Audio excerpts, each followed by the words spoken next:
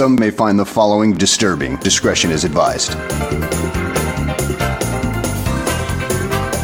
Ladies and gentlemen, Dan and Aldo.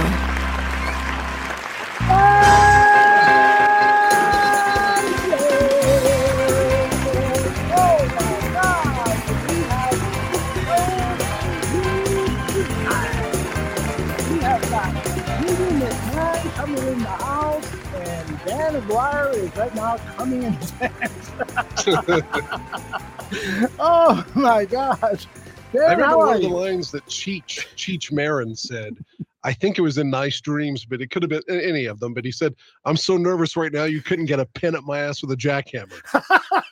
That's the way I feel. And I hope that don't sound too much like shit, because I'm still like dealing with this like virus, whatever the fuck I have, this flu thing, you know. For like a week, I felt like shit. Like I feel so much better now than I sound. You know, even though I still don't feel well, but I hope Jim doesn't hear my voice and say like, my God, yeah, well, this guy's a radio guy. Listen to how shitty his voice is. You sound great, and I'm so excited and happy for you, Dan. You've been talking about this for quite some time, and I kind of lollygag around. Mike North Mike North had Jim on his show, the Mike North Advantage, here on the Viral Network a year or two ago, and I said, I got to ask a question. That's right. We recorded you asking a question. It was a great question. And then, I just sort of, it left my mind, and I have a tendency to just kind of focus on stuff now. And then finally, it was actually Mike North who reminded me, hey, do you want to talk to, do you and Dan want to talk to Jim McMahon? And I go, fuck yeah. He goes, and so he gave me the phone number, and then I waited like 2 weeks because I was a little nervous about approaching him and stuff. And finally I did, and he responded right away. So he will be joining us shortly. We decided to start the show a little early because he could pop in at any time. And I just wanted to say hello to everybody. Thank you for those of you who are joining us live. This should be a really fun experience. I'll try to get some of your questions in. Dan is going to do 95% of the interview with Jim, because as you folks know, Dan's recollection of stuff is much better than me. Even though he didn't live through a lot of the stuff that I lived through, he knows it so much better than I do.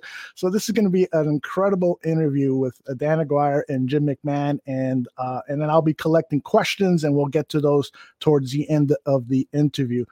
Dan, again, one of the things that when he pops in, I want to make sure that it's okay for us to swear, because yeah, I'll be PG if I need to be, for real. Yeah, and I know you will. I mean, you're a professional,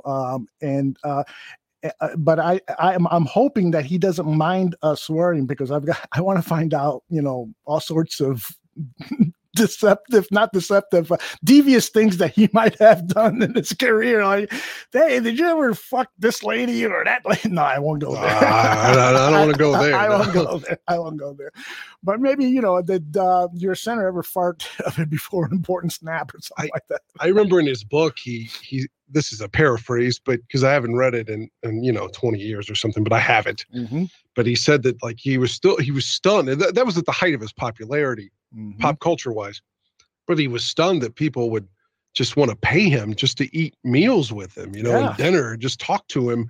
And it was always like, really? Like they want to give me money, like just to eat with me, So I hope, even though it's all these years later, I hope he's still not like, what? Why do these people want to keep talking to me? Yeah, I see. I don't remember. There was a part either in his book or when I worked over at CBS, Jeannie Morris was doing a half-hour special on him. I don't recall if he said this during the show or it was in his book, that he got a call once. And they said, hey, we'll pay you $10,000 to come out tonight for autograph signing and so forth. And he said, no, I'm not interested. He hung up the phone. They called back a couple minutes later. They offered them $15,000. He says, oh, it sounds great, but no, I want to just lay low. Hangs up. And then another few minutes later, they said, called back and said $20,000.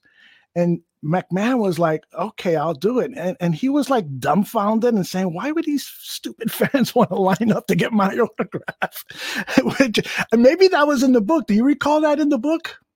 It's been so long, I'm not 100% certain. Yeah, maybe it was in the documentary. Anyway, So he was at times, one of the things I'd love to hear him talk about, was he a reluctant superstar, or did he really kind of bask in the glow of being probably the number one quarterback, maybe definitely not statistically, but in the league? I mean, this guy's, anytime he was on, people all across the football world were interested in what he was doing, what he was saying. John Madden loved him. Oh my gosh. You know, I mean, he was bigger than life. And those of you who are going to experience this interview and you weren't around during that time, this was really a special time in Chicago sports. I mean, Michael Jordan came around. That's the only thing I can compare it to. Michael Jordan and the Bulls were like the Beatles. Well, Jim McMahon and the '85 Bears were like the Beatles. It was such an incredible team of characters, and the way they played was phenomenal. I still, a lot of people on social media will criticize us Bears fans who like to recall those days. But if you were alive for those days, fucking A, man. We're going to talk about that to our dying day, because that was a really special time in all of sports, man. Have you seen every game from the '85 season? Because I know you got the collection. Yeah, I've got them all. Like, again, if you'd have talked to me in '85, I would have probably been already telling you that I'm a Bears fan. Mm-hmm. Because, like I said, just because of the ads, I become a Bears fan because of Jim McMahon, and that's absolutely true. And but I don't remember like watching the games and anticipating the games and really caring about the games beyond saying, "Oh, I'm a Bears fan," until the '87 season. Mm-hmm. That's when I was really emotionally invested and was old enough to know what's going on, at least to a certain point. Yeah. And when you're that age, that stuff doesn't forget. You don't ever forget it. Like the '69 Cubs was when I first started to kind of really, really pay attention to sports. The '69 Bears, the '69 Cubs, I bring them up because they were in first place on September 1st, up by 10 games. I had my God. And you lose a 10-game lead in September? Yes. God. To the amazing Mets. And that, and I can still recall the lineup, the infield: Santo, Kessinger, Beckert, Banks, Hundley at catching, the 4-pitcher rotation, the outfield. I can still recall that, but it's just made such an indelible expression. And I remember towards the end of September, when they had blown the lead and it was obvious they weren't going to go to the postseason, I'm wearing my Cub Power t-shirt walking down North Avenue, and people were just laughing at me. And so I went home and I took the t-shirt off and I threw it in the garbage can. That was it, man. It was and you were in Chicago already. You're not in New York, right? No, yeah, I was in Chicago. And then people are laughing at you. I figured they would be like, "Let me give you a hug, young brother." Yeah, it's a tough neighborhood, man. We know.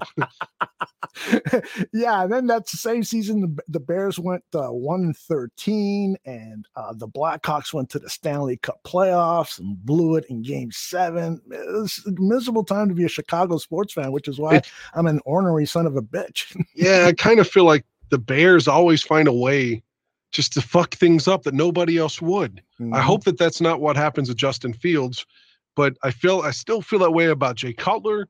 I feel that way about the '85 Bears not winning another championship and not even making a postseason appearance with Gale Sayers and Dick Butkus. Mm-hmm. Only the Bears could fuck this up. Yeah, exactly. I don't know how they fuck it. How do you go from drafting both of these guys in '65 and in '69 you win one game?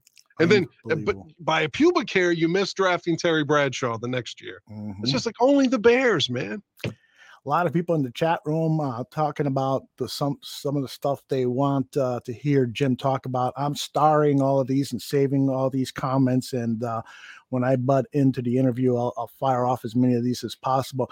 One of the things that people are asking about is they'd love to know what Jim's thoughts are on a present quarterback, Justin Fields. And I don't know if hasn't he said that he doesn't watch much football nowadays? I can't speak for Jim, but I know from listening to him my entire life, mm-hmm. he does not like to watch football when he's not playing. Mm-hmm. He said that he hated watching game film because it was boring. He hated practicing because it was boring. He loved to play because that was fucking great. And after his career, I don't think he watches any football. He even said when he retired, he felt like he could still play, but he was bored.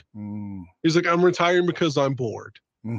Wow. Because I don't want to be the backup anymore. Wow. One of the questions that came in on social media was, I think it was from King Pookie Nation King Pookie. He said, I want to know why he said that the Packers were the best organization he ever played for. Does he still feel that way? It's not a touchy subject, but maybe we'll squeeze that question in. Well, I mean, again, not to speak for Jim, but if you read his book, I mean, he predicted before it even happened, by the way, that the management would fuck this up. That's right. I remember. The management would fuck up this team. They would get in the way of the players winning another championship. He worried about that. So having said that, I can't defend Jim's statement. I mean, he can tell King Pookie his thoughts by himself, but I think he's going to say that, the Packers have been managed properly over the last 30 years as witnessed by them kicking our asses repeatedly versus the Bears who just kind of get in the way all the time. By the way, did you see Brett Favre has another horrendous accusation against him? Yeah, I saw that. You sent me via text a link to the story. I didn't get a chance to read it all, but what's the story with Brett? Something about embezzling money from a charity or. Oh no, he's a piece of shit, man. He really is. Controversy follows that guy around everywhere. Hey PJ, how are you? And everybody else in the chat room.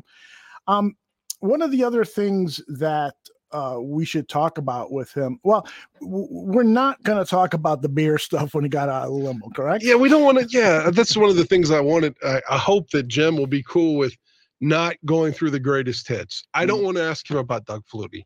I don't want to ask him about the beer in '82 or, the same old questions about the '85 Bears. I want to dive in deeper. I don't want to ask just the same generic shit that he's been answering since '85. Yeah, that's one of the reasons I'm really looking forward to this is, and that's not a knock on any of the other interviewers from the past, but Dan's got a kind of a very unique perspective on how he wants to handle this interview. And if I could give you an analogy, let's say whatever your favorite band is, whomever it is, okay. Who's your favorite band of all time? I would probably say Zeppelin. Okay. Pretend hypothetically right now Led Zeppelin is performing across the country and you've got tickets. There's a difference going to see them at a festival where they're going to play their greatest hits versus you're going to get a show when they're headlining their show. You're going to get deep cuts and stuff, tracks they normally wouldn't play for the mass, right. But they know you're their fan base. They're going to play stuff that maybe is on the second side of the record. You know what I'm saying? Sure. That's kind of where I want to go with Jim here. Not ask him the same shit that Adam Schefter would ask him. I want to ask him the stuff that a Bears fan might want to know more specifically, not just the general pop culture shit, If that makes any sense. Absolutely. By the way, Jerome Munoz says that he heard the Bears are trading Robert Quinn to the Kansas City Chiefs for a third rounder. That's probably a rumor because I haven't seen any official reports or anything from any of the so-called established gossip reporters, but trading him to KC for a third, man, that just doesn't seem like enough to me, man. That's what I was thinking. I thought after the season he had, I mean, he's worth a second. At least, man. I mean, and why trade him to Kansas City? Man, just put an asshole tax on them. Like, you're trying to win another Super Bowl. Well, give us a second round pick. You just got 25 picks for Tyreek Hill. Fleecing the Miami Dolphins, man. So give us some more love here if you want our number 94. Yeah. Somebody in the chat room is going by the name of Butkus, says he won almost 75% of the games he started for the Chicago Bears, which is 61 games started. That is amazing. It really is. I mean, yeah, man. And what 46-15 in the regular season. Yeah. And then 49-18 or 49-17 in the regular, if you combine the postseason with the regular. Gotcha. And the thing is the only guy that could stop Jim McMahon was Mike Ditka, and Mike Ditka, in essence, sort of did. I mean, he had so many fucking restraints on that guy. McMahon, he should have been given the keys to the offense. Call the plays. You'll be one of the last guys in NFL history to call your own plays. Go out there and lead this offense. We'll talk about your play selection after you scored a touchdown or after we punt it, whatever it is. But I would have loved to have seen him run the offense he wanted. I remember when he was on the Mike North Advantage, he said, Mike Ditka is a great coach, but he was a terrible play caller. I would have loved to have played football with Mike and have him as my tight end. And, and I think that I couldn't agree more with him. Mike Ditka, unfortunately, was very, very conservative when it came to play calling. And it would have been so much fun with Willie Gault and Dennis McKinnon and Walter Payton, who was a terrific pass catcher. That fucking offense could have been posting 34 points. As accurate as everything is you're saying, at least we could run the ball when Mike was there. Yeah, absolutely. We could always run the ball, and we haven't had a team that could run the ball like effectively since Thomas Jones. Except for the 1 year Jordan Howard was running over people. Well, I guess 2 years of Jordan Howard was really solid. But, like with Nagy, as I've said over and over, it was just like, as good as David Montgomery is, like, he, couldn't get into a rhythm at all because of Baldy. I don't want to say bald fuck in case Jim's here, and I don't want to piss him off. We're expecting him soon. He can take as long as he wants, as long as he doesn't take till 10:25. 5 minutes left. Dan's got to go to work. Yeah, please don't do that. We've got. I'll tell you something else I'd like to talk to him about it. Okay. Unless I interrupted you. No. Sorry, I was just going to say quickly in the chat, somebody said that McMahon was as tough as a 2-day-old steak, and that is true, man. He was a tough son of a bitch. One of the things I remember from the book, and I'm sure he'd be more than willing to dive in on this, is he was hurt before Charles Martin. And the Bears kept telling him that there was nothing wrong with his shoulder, and he thought, man, something's not right. And he was like almost out of like spite because Dan Hampton kept fucking with him in front. And I love Dan Hampton on WGN, as you know, and I loved him as a player. I mean, come on. But behind the scenes, Jim said that like Hampton was constantly like digging at him and like in front of the whole team saying that like he wasn't, like, are you really that hurt? And like challenging his manhood. So it's like he's playing like to shut Hampton up when in hindsight, he probably shouldn't have been. Yeah. And then when the Charles Martin thing happens, of course, he has to miss almost an entire season, a full calendar year is what I'm trying to say. Right. Because of the rotator cuff as a result of that injury. And even so, like he had to go get a surgery outside of the Bears organization because he didn't feel like they would fucking do this right, the surgery right. Man, those Bears-Packers games with Forrest Gregg, the head coach of the Green Bay Packers, and Mike Ditka, the head coach. I mean, those two guys hated each other. I would have loved to have been, a fly on the wall in both of those locker rooms to hear what Greg was saying about the Bears and Ditka, and to hear what Ditka was saying about Greg and the Packers. I mean, that was pure hatred. Well, Ditka said the story over and over that at least once, maybe twice, when they came up to Lambeau, that they had horse shit in the locker room. So when the Bears came in, literally the whole locker room smelled like shit. Oh, God, that's just fucked. And had the heat on. Oh, that's right. I do remember that. So just horrific things, man, that they would do. Like they just absolutely hated each other. And that's why it was so in 87 when Butler kicks the field goal from 52 yards to beat Green Bay, which was McMahon's 25th consecutive win in the regular season, mind you, 28th overall. Butler flipped off the Packers bench. It's great. Fucking love it. I remember. Could you imagine if Santos would flip off that little boy, the head coach in Green Bay? I would love it.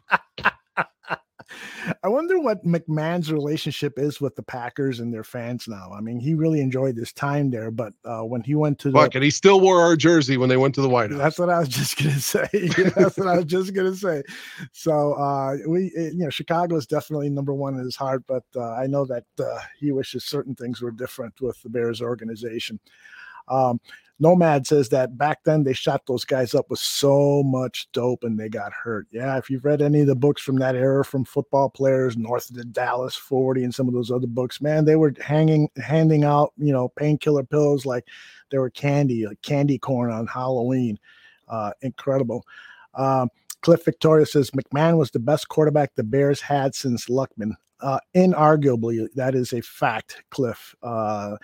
And there's nobody here who saw Sid Luckman, so we can only go by his stats and stuff. But given the way football was played back then, who knows if we had the opportunity to watch some really good film of Luckman and really good film of Jim McMahon, we might come to the conclusion that McMahon was the better quarterback because the styles of play back then, it was just so different. So who knows? Imagine if Jim in his youth and, in the 26, 27-year-old body of Jim McMahon with today's quarterback rules. Mm-hmm. Oh, my goodness. Because, he could basically, as we saw by Charles Martin, again, you can, even though he was, suspended and fined for that a little bit, he got a small fine. Mm-hmm. But I'm just saying you could beat the shit out of the quarterback then, as in comparison today, any of those hits on McMahon now, you're in deep shit. Yeah. Although Fields took a beating and a lot of times didn't get penalties last season. You mentioned that he didn't like to look at film. One of the things that I would love to hear him talking about is if by not watching film, how did he prepare? I mean, was this playground football for him? He just dropped back to pass and saw where the safety was and saw where he knew where his guys were going to be and so forth, and then fired the ball. How do you do that? Because we're all programmed to think that you have to watch film. You have to know what it is you're doing. This guy in that Vikings game, he comes in on one play, throws a touchdown pass to Willie Gault that changes the tempo of that game, and the Bears end up winning. His second pass is a touchdown too. His second pass was a touchdown to McKinnon, and his fourth pass was a touchdown to McKinnon. Unbelievable. He probably didn't watch any film at all that week. He was probably in the training room. It's funny you say that. In the playoff loss to the Doug Williams game in January of '88, the '87 season, when they lost, and again the Bears had a 14-0 lead. But the defense, of course, which is, we all pound our dicks about, and blew a 14-0 lead at home in the fucking frigid cold bear weather and blew that shit.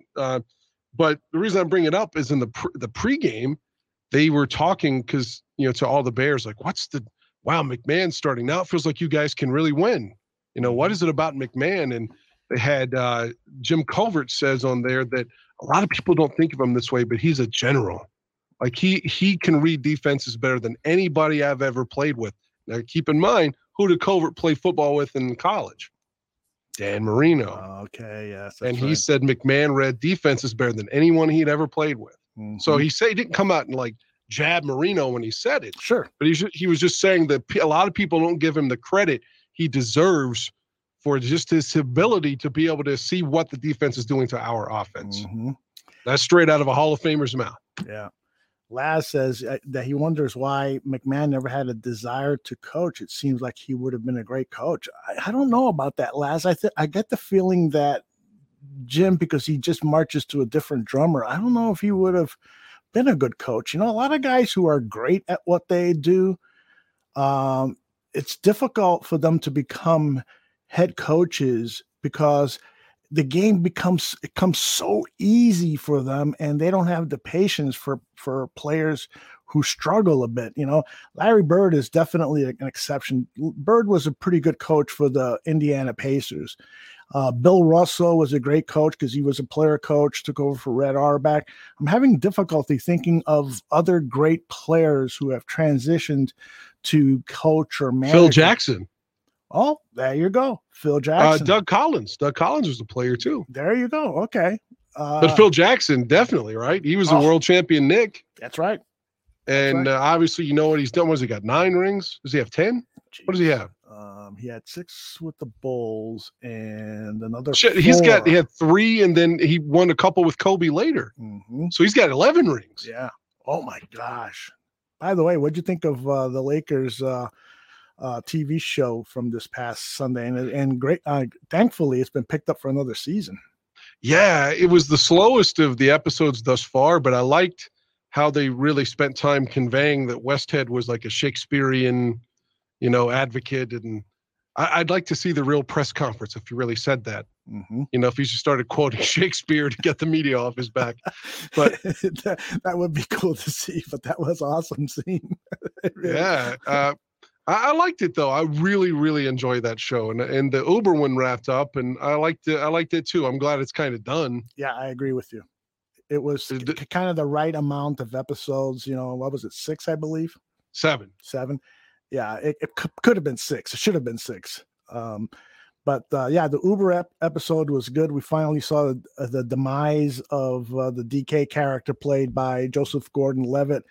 Outstanding acting in that particular episode by Levitt. I thought he was. Yeah, I like the ending when he breaks the fourth wall and he's like, so you're probably cheering my demise. Well, fuck you. Mm-hmm. Yeah, and just goes on this monologue to chastise the audience for rooting against him. Yeah, I enjoyed that. It is weird, that for so many of these mega billionaires, that they have to have this ultra alpha attitude in order to succeed. And that's not there are exceptions to that, of course, but it just seems like there are so many of them who are just they have that kind of Michael Jordan will to win, and that's how they become so goddamn rich.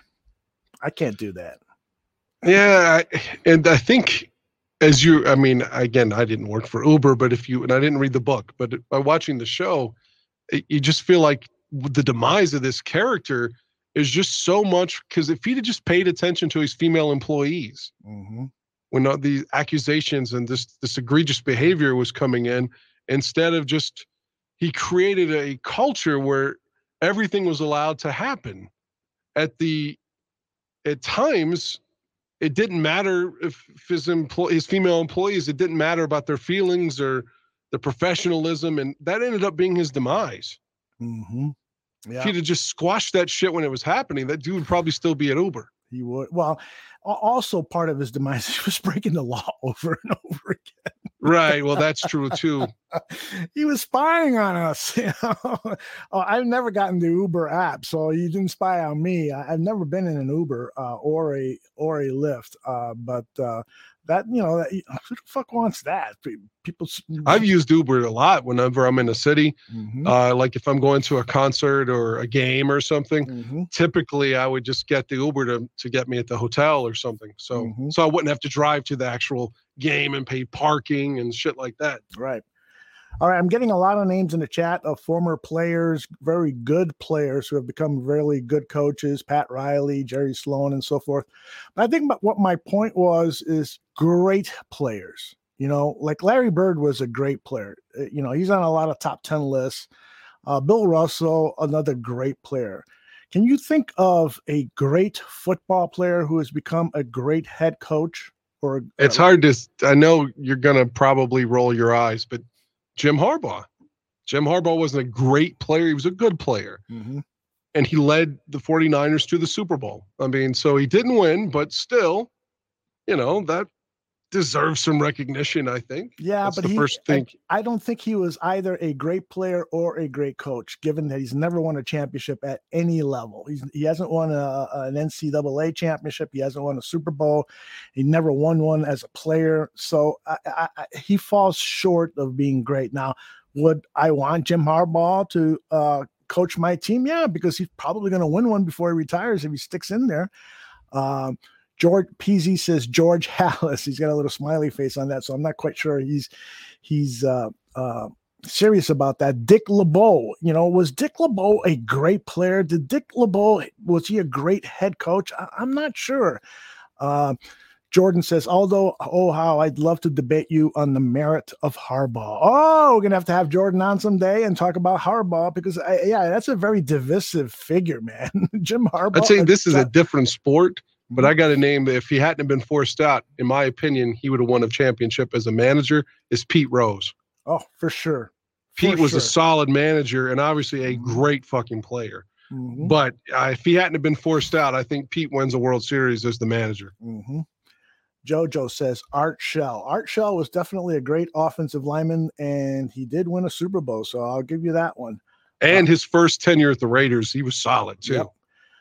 Munoz says Ditka, and of course, yeah, I mean Ditka was definitely a great tight end, Hall of Famer. And yeah, I mean, unfortunately, Ditka should have won more Super Bowls, but that's another story. Maybe Jim, you and Jim could talk about that. That is the funniest thing. You know, I would love to know from Jim McMahon, if he could run any offense, what offense would he like? Would he have liked to run the Bill Walsh West Coast offense, or would he? Or what he did at BYU? Yeah, exactly. I mean, I picture him as wanting to run that vertical offense, the Raiders offense, just go deep, baby, and have guys like Willie Gault as wide receivers. That's what he would have loved to have done. The West Coast offense, he would have been fucking bored by that. Totally believe that. I question, I don't know if he would remember this or not, but in the pregame, something I'd like to ask him, but again, he may not have a recollection of this. Mm-hmm. In the pregame leading up to week 1 of '88, when we beat the Dolphins, the NBC had this collage, this story about all the Bears that were no longer there from the championship team between '85 and '88. Mm-hmm. And so now it was a different team that was going to be more dependent on McMahon and the offense versus being able to just sit back and, your defense. But among the players that was gone was Willie Gault. And when he was asked about it, he said something to the effect of, Willie wanted to be in LA so badly because he wants to be an actor. So we're happy with him being gone. Mm-hmm. I mean, and in hindsight, was he just playing like the answer that like he thought he should give? Because I thought Willie's loss was pretty big for the Bears. Mm-hmm. Because the guys they drafted, look, Wendell Davis was with us a bunch of years, had a terrible career-ending injury at the vet. Mm-hmm. If you've ever seen that play in '93, it's disgusting. 2 ACL tears. Yeah, his kneecaps go into his thigh. It's just so nasty. But he and Ron Morris never could match what Willie Gault was. I'm sorry, they didn't. And I mean, if anything, the closest thing to it was when they put Gentry at wide receiver. Oh, that's right. Yeah. Just being a guy that could hit a home run for you occasionally with the deep ball. Mm-hmm. Or a lot of times in the second half of Ditka's run, he would put Neil Anderson on a wheel route and they would go deep with it. And they beat the Lions in a game like that. Mm-hmm. McMahon against the Packers, first play of the game, deep, like 70-some yards, Neil Anderson touchdown. So they used Neil Anderson a lot whenever they could get a mismatch. Yeah.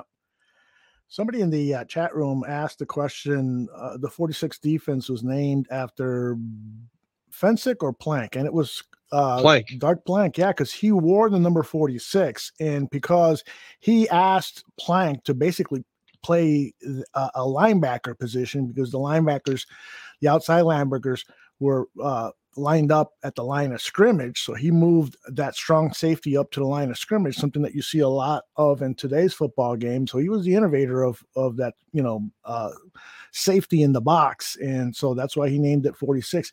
And speaking of safeties, mm-hmm. One of the things I'd love to hear Jim's thoughts on, because this has always been a theory of mine, where he might look at me and say, "Kid, shut up. You don't know what you're talking about." But after the holdout and not winning a ring, like, it's crazy to me that they didn't put Todd Bell back in there. You could have put, especially because Gary was on his way out. Mm-hmm. Fensick was close to retiring. Yep. You could have put Duerson and Bell together. Yep. And you're talking about ferocious fucking hitters back there. To me, that's a missed opportunity. The Bears never utilized Todd Bell ever again. Yeah. And it's just a shame that guy's no longer with us and he didn't get a ring because he deserved it, man. Yeah, I'm with you on that. Todd was one of my favorite safeties all time with the Chicago Bears. He was such a ferocious hitter. He seemed like a really nice guy, and he just. Joe Washington says, "Fuck you, Todd Bell." You heard that hit? Oh yeah, yeah. I mean, that's one of the reasons I love Todd Bell is that hit on Joe Washington. Yeah. He and Hal Harris unfortunately held out for that '85 season.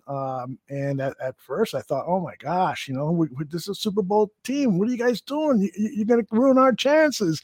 But no, they, the Bears just picked up. The Bears had such a had Wilbur and Dave Duerson in the bullpen. Mm-hmm. Yeah. I mean, they had to know who was behind them. Yeah. colossal talent on that team, man. Colossal. I mean, I remember thinking they had 9. I don't know if they made it to the Pro Bowl, but I remember thinking they have 9 Pro Bowlers on defense. I mean, these guys are just stacked with talent. I want that again, man. Who wasn't a Pro Bowler? That's the easiest one. Who wasn't a Pro Bowler on the 85 team? Richardson. Okay, Mike Richardson. All right. At corner. Probably Leslie Frazier. Oh, I have to say Leslie was a Pro Bowler. Okay. Now, I don't know if he made the Pro Bowl. And Mike Hartenstein. Hartenstein was the other guy who I would say probably didn't. / William Perry. Yeah, those are probably, I mean, Hartenstein started early on, and then Perry eventually came in, and they moved Hampton inside. Mm-hmm. But the point is, those are probably the only guys not making a Pro Bowl. Mm-hmm. Well, and that's something that, you know, when you come back to that argument of Buddy Ryan versus Mike Ditka, you know, Ditka was right a few times, and Ryan was wrong. Ryan was wrong about William Perry. You know, he kept calling him a fat SOB and couldn't play and so forth. And Ditka was convinced that this guy was going to play, and so he put him in on the offense just so he could get some playing time, and he ends up being a superstar. And then the other time was, of course, the game in Miami. You know, Ditka was right. With the refusal to go because Wilbur's getting beat by Mark Duper. Exactly. It's like, come on, man. This is pretty simple. Let's get in a nickel here. Yeah. That's what scares me. That's like, I know the Bears, the players have different opinions on this, and they'd like to have just beat the shit out of Miami, but the ability of Marino to throw the ball against the blitz, the quickness of his release, that scares me. In hindsight, I'm glad the Patriots upset Miami. Because I don't know, man. If there was a team in the AFC that could have beaten them again, even though they're 15-1, it would have been Miami, I think. I don't think so.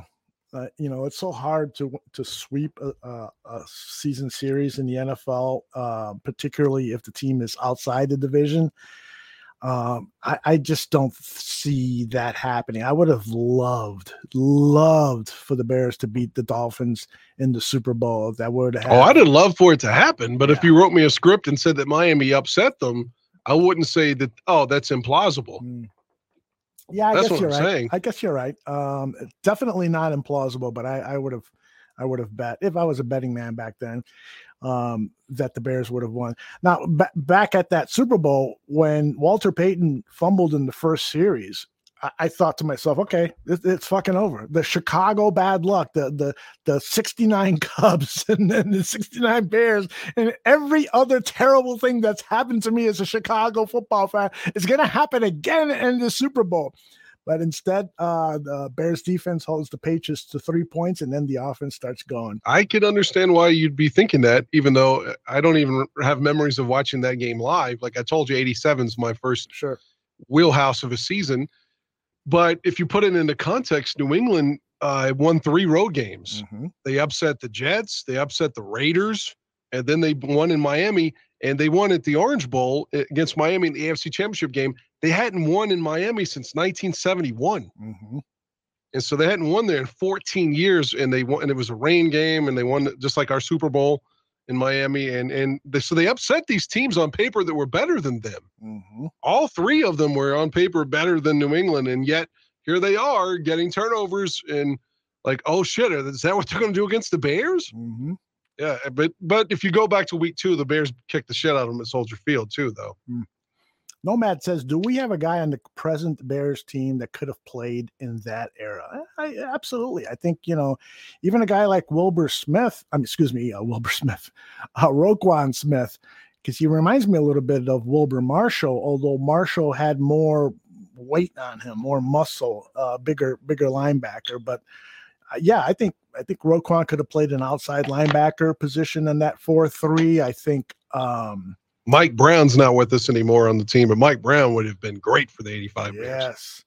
The heart and effort and the turnovers and great safety. Mike's the best safety I think the Bears have had outside of like the Dave Duersons and that we were talking about earlier, Todd Bells and and Gary Fensick. I think Mike Brown has been the best safety the Bears have had outside of that championship window. Yep.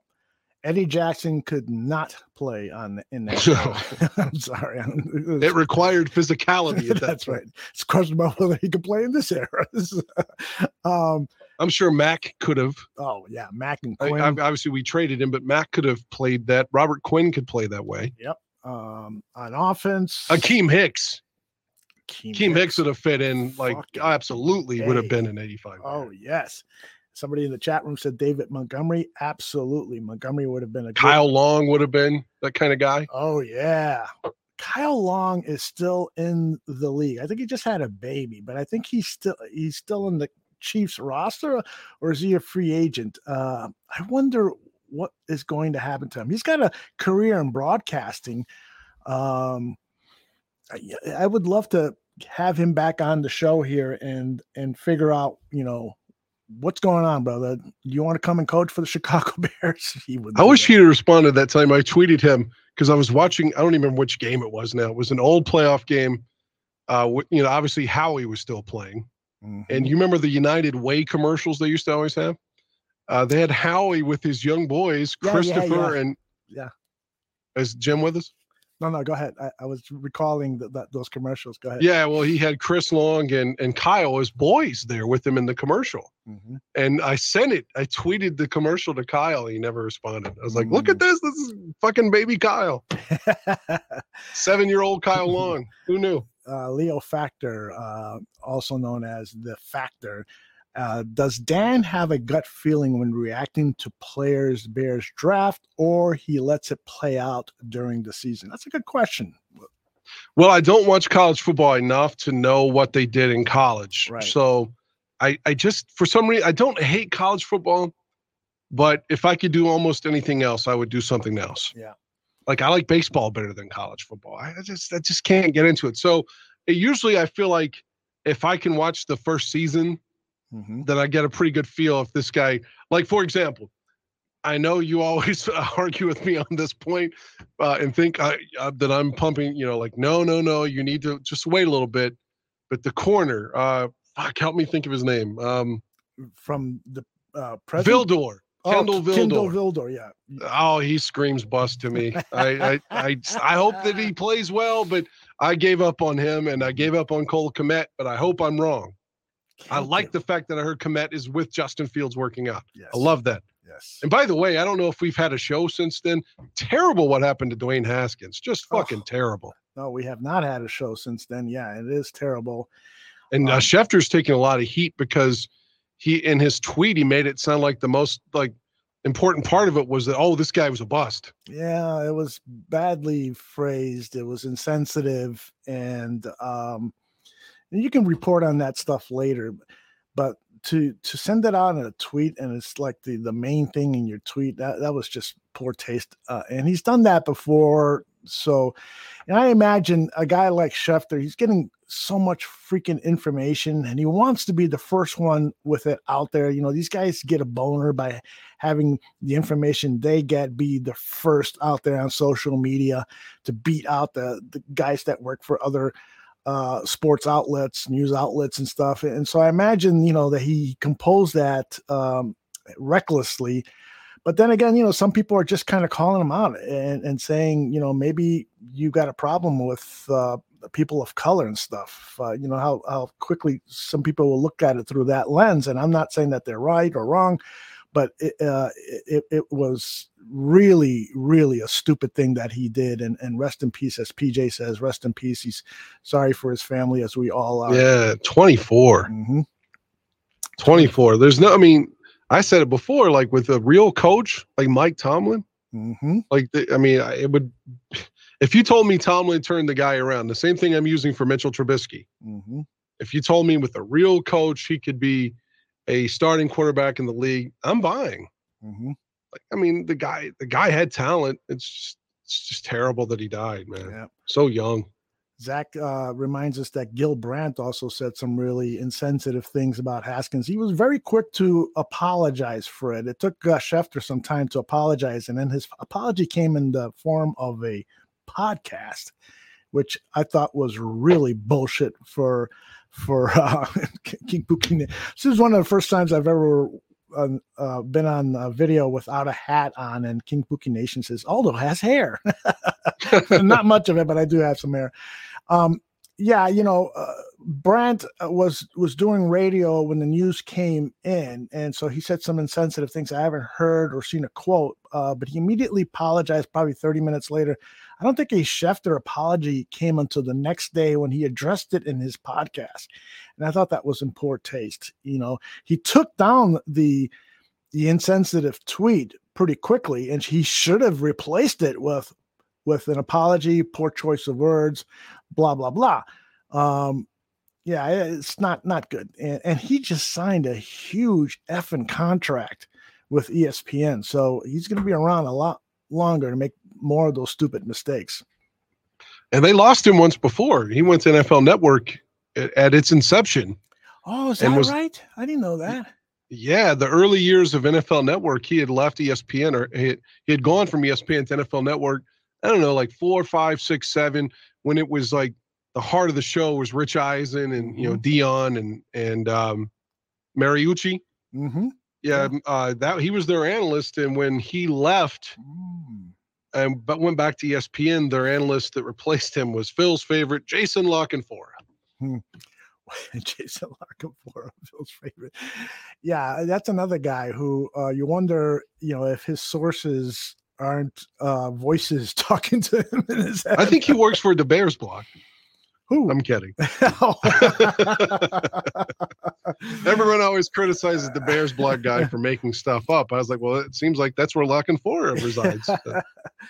Another issue I wanted to bring up is there seems to be, I was listening to the three, I'm forgetting the title. Please, somebody help me in the chat room. The Three Kings podcasts.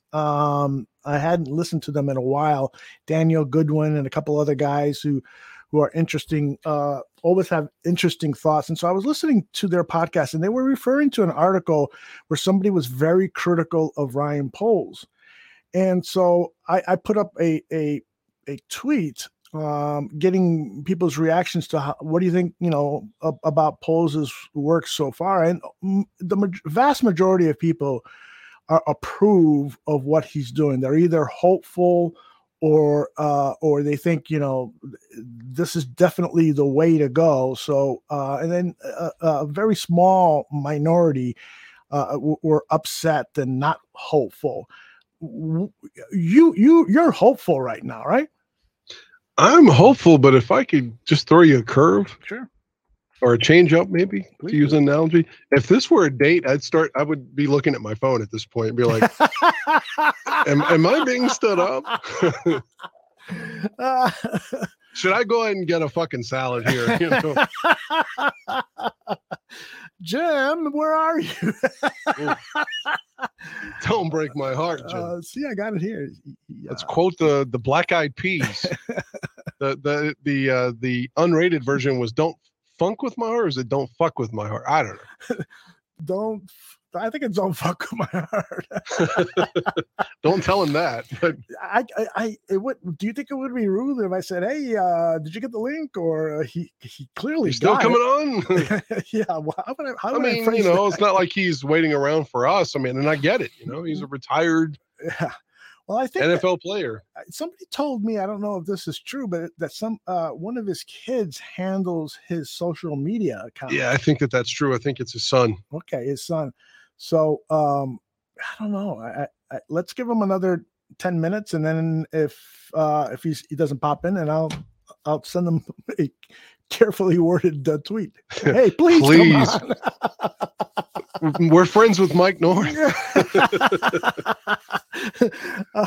So anyway, that topic of you're still hopeful of this regime. I mean, it is frustrating that I actually did some research. One of the first things that Ryan Pace did, and I went back on Twitter to that era of January, whatever it was when he was first hired, 15.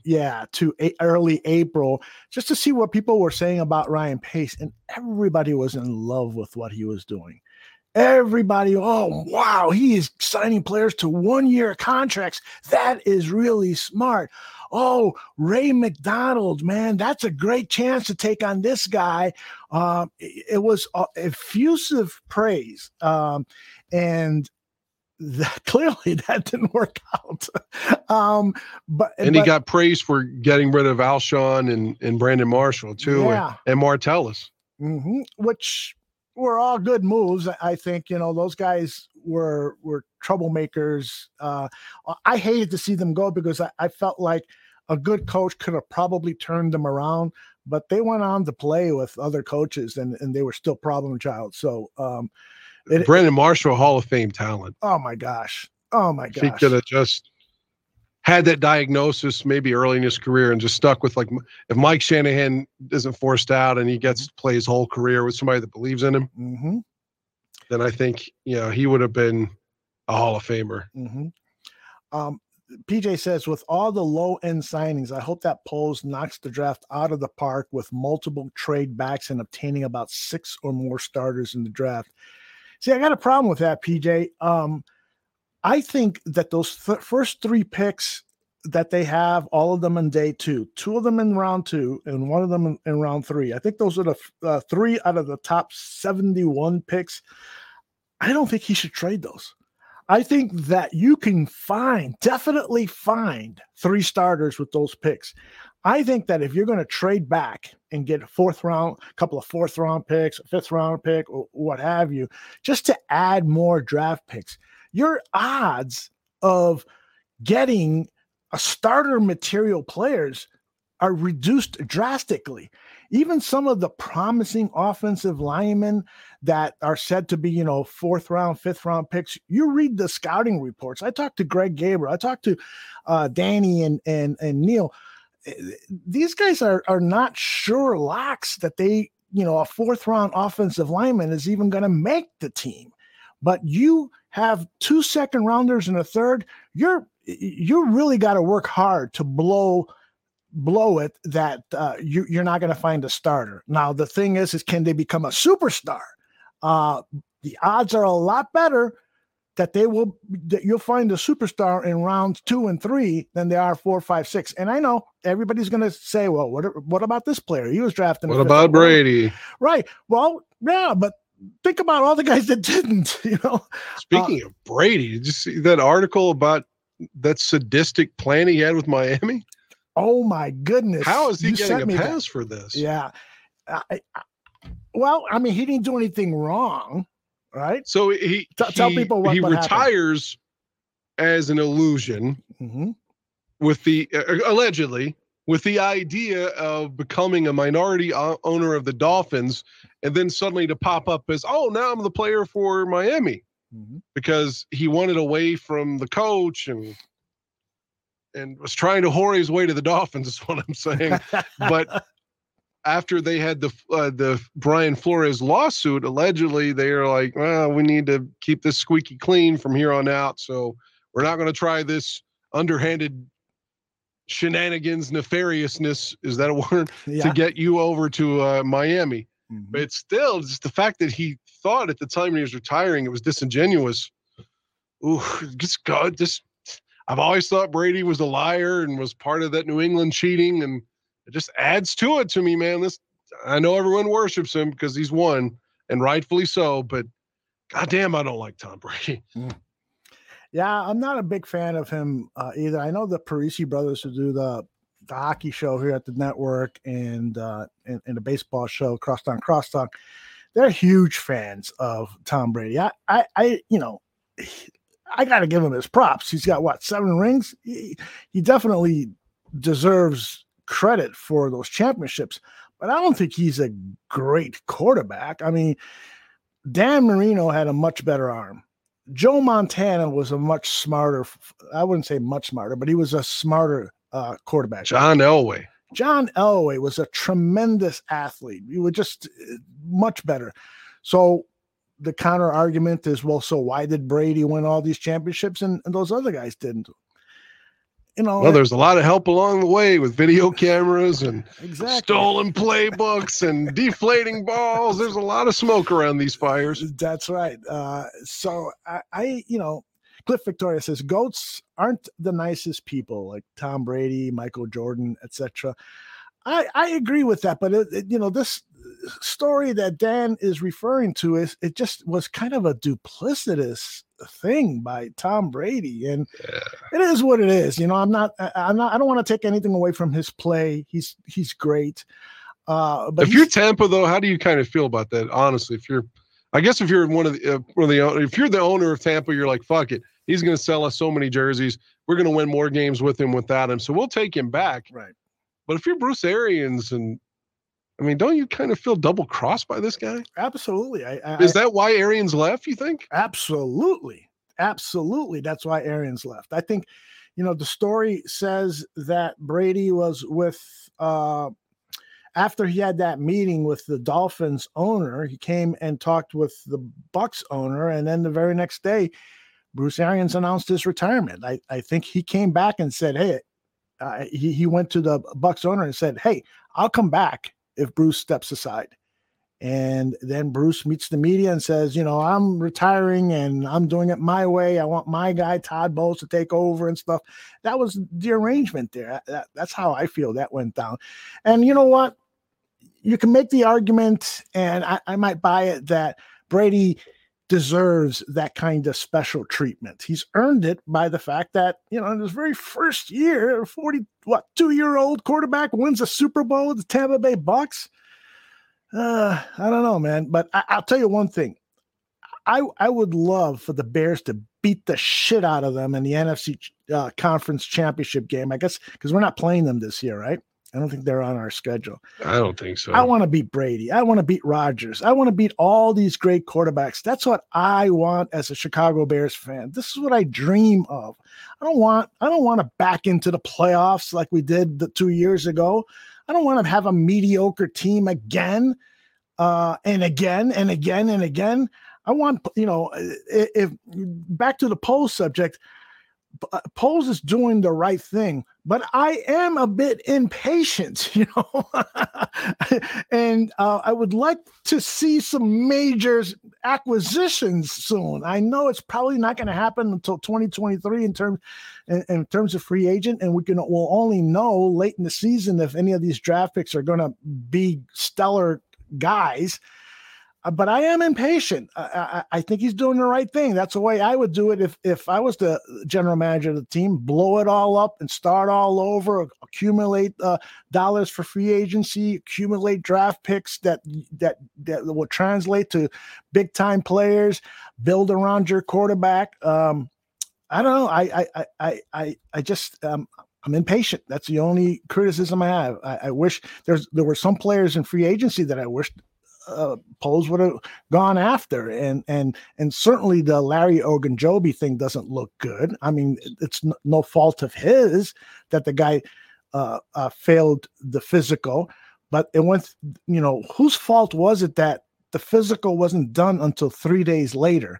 And right. Ryan Poles himself admitted that there were players that signed elsewhere during that period that he would have pursued if he knew that Larry Ogunjobi had a bad ankle or plantar fasciitis, whatever the shit that's called.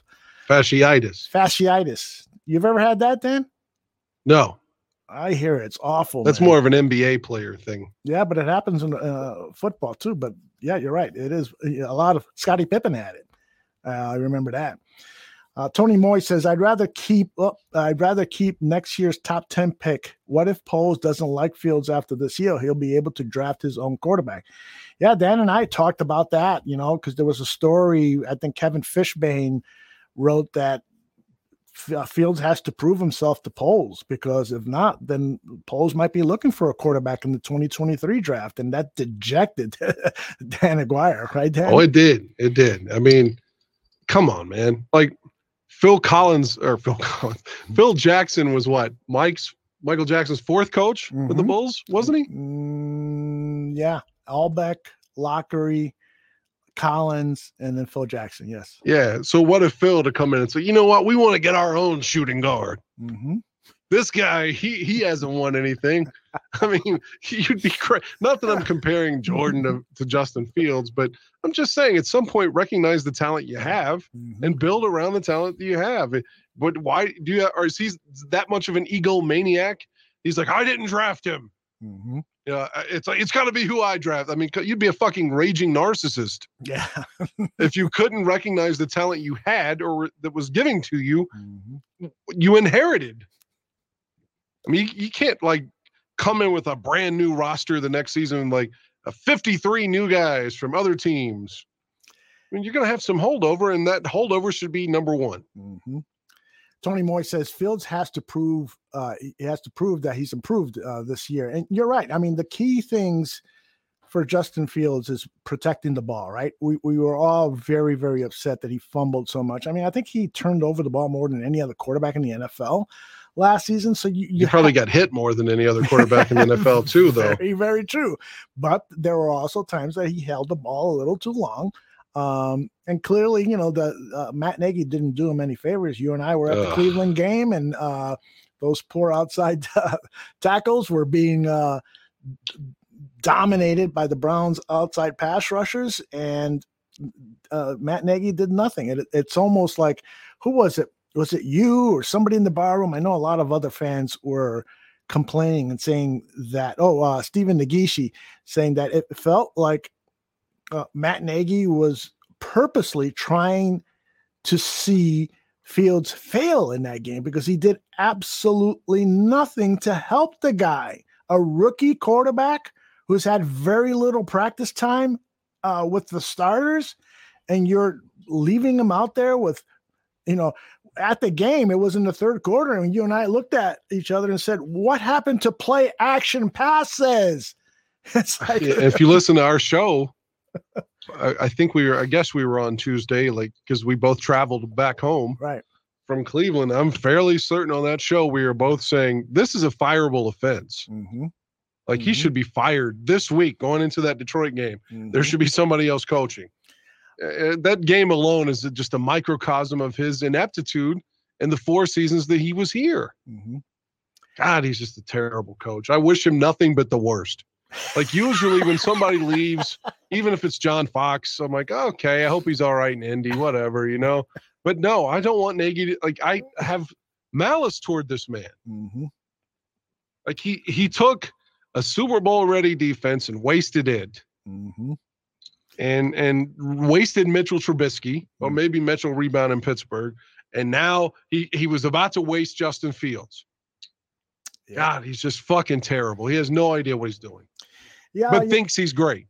Well, he sure does. I mean, what I would like to see is, well, I shouldn't say this, but what I was going to say. I would have liked to have seen him make a Jada Pinkett Smith joke at Will Smith anywhere in the country, just as long as there are videos around. Well, you're going to be bald like me pretty soon, girl. Smack him in the face. You're terrible. but you're funny. I would love for Patrick Mahomes to give us the real lowdown on Matt Nagy. It's like, Patrick, we're halfway through the season and things haven't gone as expected. Your numbers are down, the lowest in your career. What do you attribute that to? And for Patrick to say, fucking Matt Nagy. This guy is like a boil that you can't get rid of. He's been asking me to do this and do that. Well, what about the loss of Tyreek Hill? No, it's Matt Nagy. It's all Matt Nagy. All right, it is 9:00. I am going to text. Let me give a shout out now to our man Tooch too. He's not feeling well tonight. Nobody's asked about Tooch in the chat room. It's like everybody's waiting on Jim McMahon. On Jim, yeah, I'm really starting to feel frantic now. I was nervous before he came on, but now I'm nervous for a different reason. All right, so what should I write here? What should I say? Jim, just checking in. You're still coming on with us, or? I mean, it's well worth the wait, if he comes on, but. Oh my gosh, yes. I just don't want him to come on at 10:15 or 11:15 your time. And we only have 15 minutes with him. Yeah, if he doesn't come on, it's going to be huge false start on us. All right, so checking in, hoping you can still make it. Oh, Actually, God. praying. Even Dan, Yeah. the atheist. Please. To whatever denomination you subscribe to, sir. That's right. Oh man. Oh, what happened? Oh shit. You can send this with effects. I didn't know that. You can send a text with effects. That's a slam, a loud, a gentle, invisible ink. Invisible ink wouldn't help. Man, I don't want to. Don't make it seem like you're gonna. It's some way to piss him off with it. Oh my gosh, it's a bitch getting old, man. Today I went to the supermarket to get some things. My wife is having hip surgery later this week, so I wanted to get some things because I'll be cooking for her and doing all this stuff. And all of a sudden I'm putting something into the cart, and I'm like, I don't recognize any of the shit in my cart. I've been walking around for an aisle with somebody else's grocery cart. Oh no! And so I'm running back to return the cart to its rightful owner, and I see this lady, like, she's looking around left and right and wondering where the hell is my cart going. And fortunately she was a sweetheart. And but that's the third time it's happened to me in the last year. I just get kind of tuned out and making all these mistakes that you see people in their 60s do. They're walking outside in their underwear. Oh man, Jim McMahon is here. He is actually here. Oh my goodness. Hold on a second. Let me fix this video here very quickly. Jim McMahon is in the house. I should have had this better done here. There we go. Jim McMahon, how are you? What's going on, kid? I am doing great. My name is Aldo. The guy pictured above me is Dan Aguirre. And I hope you don't mind if we swear on this show, because we typically do. And I just want to tell you that Dan Aguirre right now is jerking off because he is so happy that you are on the show and talking to him. You and I talked once before when you were on the Mike North Advantage, and we're really, really super happy that you're here with us. Dan has several of your jerseys. He wants to engage you in Bears talk and talk about your life, and really whatever you want to talk about. We're here for you. And again, very grateful that you're here with us today. All right, bud. No worries. All right. Dan, it is all yours, my brother. Jim, I just want to say, sir, I'm sorry that I'm sick. I'm not sound like shit. I apologize. But it's an honor just to talk with you. I may seem like a dude in his 40s now, but I was a kid when you were playing. And so you were my childhood hero. I don't mean to sound disingenuous or embarrass you or anything. Hell, I'm old. I cried when you were traded to San Diego. That's I was only 8, but I cried. Yeah, I did too, but it was happy tears. Can I ask you about that? At the time you were traded, Harbaugh made a bunch of he was saying a bunch of shit that you were flashing Tom Zach signs on, because you remember you had a preseason game against the Bears as soon as the trade happened. Right. Essentially. And he claimed that you were trying to help Tom Zach win the job and flashing signals. Is that true? Did that really happen? No. I mean, that's hell. I didn't care what the hell their signals were. I wasn't watching what their signals were. It was a preseason game. It didn't mean anything. You know, I could care less. So, you know, whatever he was worried about, I don't know what. But it wasn't like I was running down the sidelines yelling at the defensive guys going, hey, he's going to run it, he's going to throw it. I mean, who cares? It's preseason. One game that sticks out from my head that year when you were a Charger, I only got to watch from afar because we didn't have Sunday ticket back then, so I wasn't seeing a lot of San Diego games. But I remember you got to beat Buddy. I think it was in an overtime game, but you all beat Philly out there. What was it like for you? Because we all know the 85 Bears stuff. I don't want to ask you the same questions. But for you, ultimately, you're going to go back and play with Buddy in 90 with the Eagles. Yeah. What was it like playing for him as the DC versus when he was actually your head coach? Well, I was happy that he brought me into Philly. I mean, we had a pretty good ball club there. And, he pretty much let me do what I wanted to do. So that was cool. But Jim's frozen a little on us. I'm sure we'll get the signal back in a second. I sure hope so. He's got a very pleasant look on his face as he's frozen right now. There he is. You're back, Jim. Hi. Oh, could you hear me? We missed you after, we lost you for about 5 seconds. All right, where was I when you lost me? You said that Philly had a good team. Okay. Yeah, and I told Buddy to his face, I said, you were a great defensive coordinator. You changed the game of football. The West Coast offense came into being because of Buddy's defense. If you didn't get rid of the ball in 3 steps, your ass was hit. So, but I said, you're a terrible head coach because, as a head coach, you've got to be involved in every facet of your team. And Buddy only cared about defense. He just, he told our offensive coordinator, just run the ball, we'll score on defense and win. That was his mentality. Oh, man. And I said, Buddy, you play the Giants twice a year, the Redskins, the Cowboys. You can't beat these guys 3-0 or 7-0. You got to score points. But he just did not care about offense. That was just time for his defense to rest. That's how he looked at offense. Well, I'm going to bounce around topics because I don't know how much time we have with you. Something I've always wanted to know if there was ever any validity to this. When Mike was fired, Mike Ditka, in January of 93, there was a report going around like a day before that was suggesting that he wanted to bring you back to the Bears, that he had given up on Harbaugh. Was there any truth to that? Was there ever any talks about you coming back before Mike got fired? No, not that I remember. No, I wouldn't have came back. Great. I wasn't going to go through that again. No. And I guess you can recall beating the Bears twice that year. Of course, it was Wani's first year, but you beat us on Monday Night Football at Soldier Field. When I was with the Vikings? Yeah, you swept the Bears. Yeah. You're the only player that could leave the Bears, and I'd be like, all right, fuck it. I'm glad he still got the W.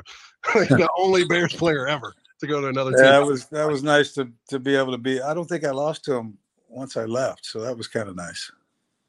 And with regards to the Minnesota thing, I always thought, or I think I heard you speak about this. I don't want to misquote you, but because you took a beating in that playoff game against the Giants with the Vikings. Yeah. Is it true that you sustained a broken neck in that game and they didn't tell you and allowed you to go back in there? Well, I believe that's where it happened. I mean, my legs went numb twice in the game, so I'm pretty sure that's when it happened. I told the guy, I said, look, my legs went numb, and I wasn't really having any pain in my neck. And I missed a series or two, went back in, rolled out, threw a pass. Remember the DN jumped up to block the pass, missed it, and just barely brushed my helmet today, which, be a big flag today, but, and my legs went numb again. And so I left the game for good after that, but we ended up losing, and it was a playoff game. So you go home, the next day you go in, you see the coach, and he says, all right, see you next year. You don't really take an exit physical. You go in and see the trainer, and he says, you feeling all right? And I said, yeah, I think I'm doing okay. It wasn't until I was going through workman's comp about probably 12 years ago, and you got to take a full physical, and they x-ray every part of you, and they said, oh, when'd you break your neck? And I said, oh, I didn't know I broke my neck. And I said, I have a pretty good idea when I did it. But he goes, yeah, look, your C6 and 7 are cracked and compressed. So it was broken at some point. And I played 3 more years, so I'm lucky to still be walking. I'm not walking right now. Shit, I had ankle surgery 4 months ago just to take off some bone spurs in part of my ankle bone. I played with a broken ankle for I don't know how long. They kept saying that was sprain. Typical team doctors. But I just forgot where the hell I was going with that. What was I talking about before We were talking about you being hurt with your neck while you were a Viking. Oh yeah, and then my surgery. Yeah. So ended up having 3 surgeries on my foot because I got an infection. Actually a couple of infections. I thought I was going to lose my foot. There was a big hole at the top of it, and on the side where the ankle bone is, all the skin had blown apart because the infection got so bad it swelled up and just blew apart. So when I saw that, I didn't know if I was going to have another foot. But 4 months later, the big hole's almost filled in, but I still can't walk. I came here to. I'm actually in Chicago right now, staying at my son's place in Northbrook, and going through rehab with my old trainer. So hopefully I'll be able to walk before I leave here on Sunday. We definitely wish you well on that. Your most famous playing moment with regards to an injury, of course, is the Charles Martin thing. But I remember reading your book as a kid, and again, I'm paraphrasing. I don't want to misquote you, but it seemed like you said in the book that season you were already hurt. And you almost played because like Dan Hampton was like, talking shit in front of the team saying like, come on, Mac, why aren't you practicing it? Like calling you out. And considering he was such a great player and a Hall of Famer, why do you think he would ride you like that? Because everyone else can see you're giving your whole body for the team. Like, why would a team leader like Dan Hampton like constantly just who cares? No, I didn't care. But yeah, I shouldn't have played after the first game of '86. I dislocated my the Browns game, right? Yeah, I dislocated my throwing shoulder in that game, and ended up, trying to play. I think I played 6 games that year. I kept trying to play. They kept telling me there was nothing wrong with my arm, and I kept saying, "Look, it's coming out of the socket." And the doctor was like, "Oh no, it couldn't be. You know how painful that is?" I go, "Yeah, it happens 100 fucking times a day." And so one day I could practice, the next day I couldn't move my arm, and so.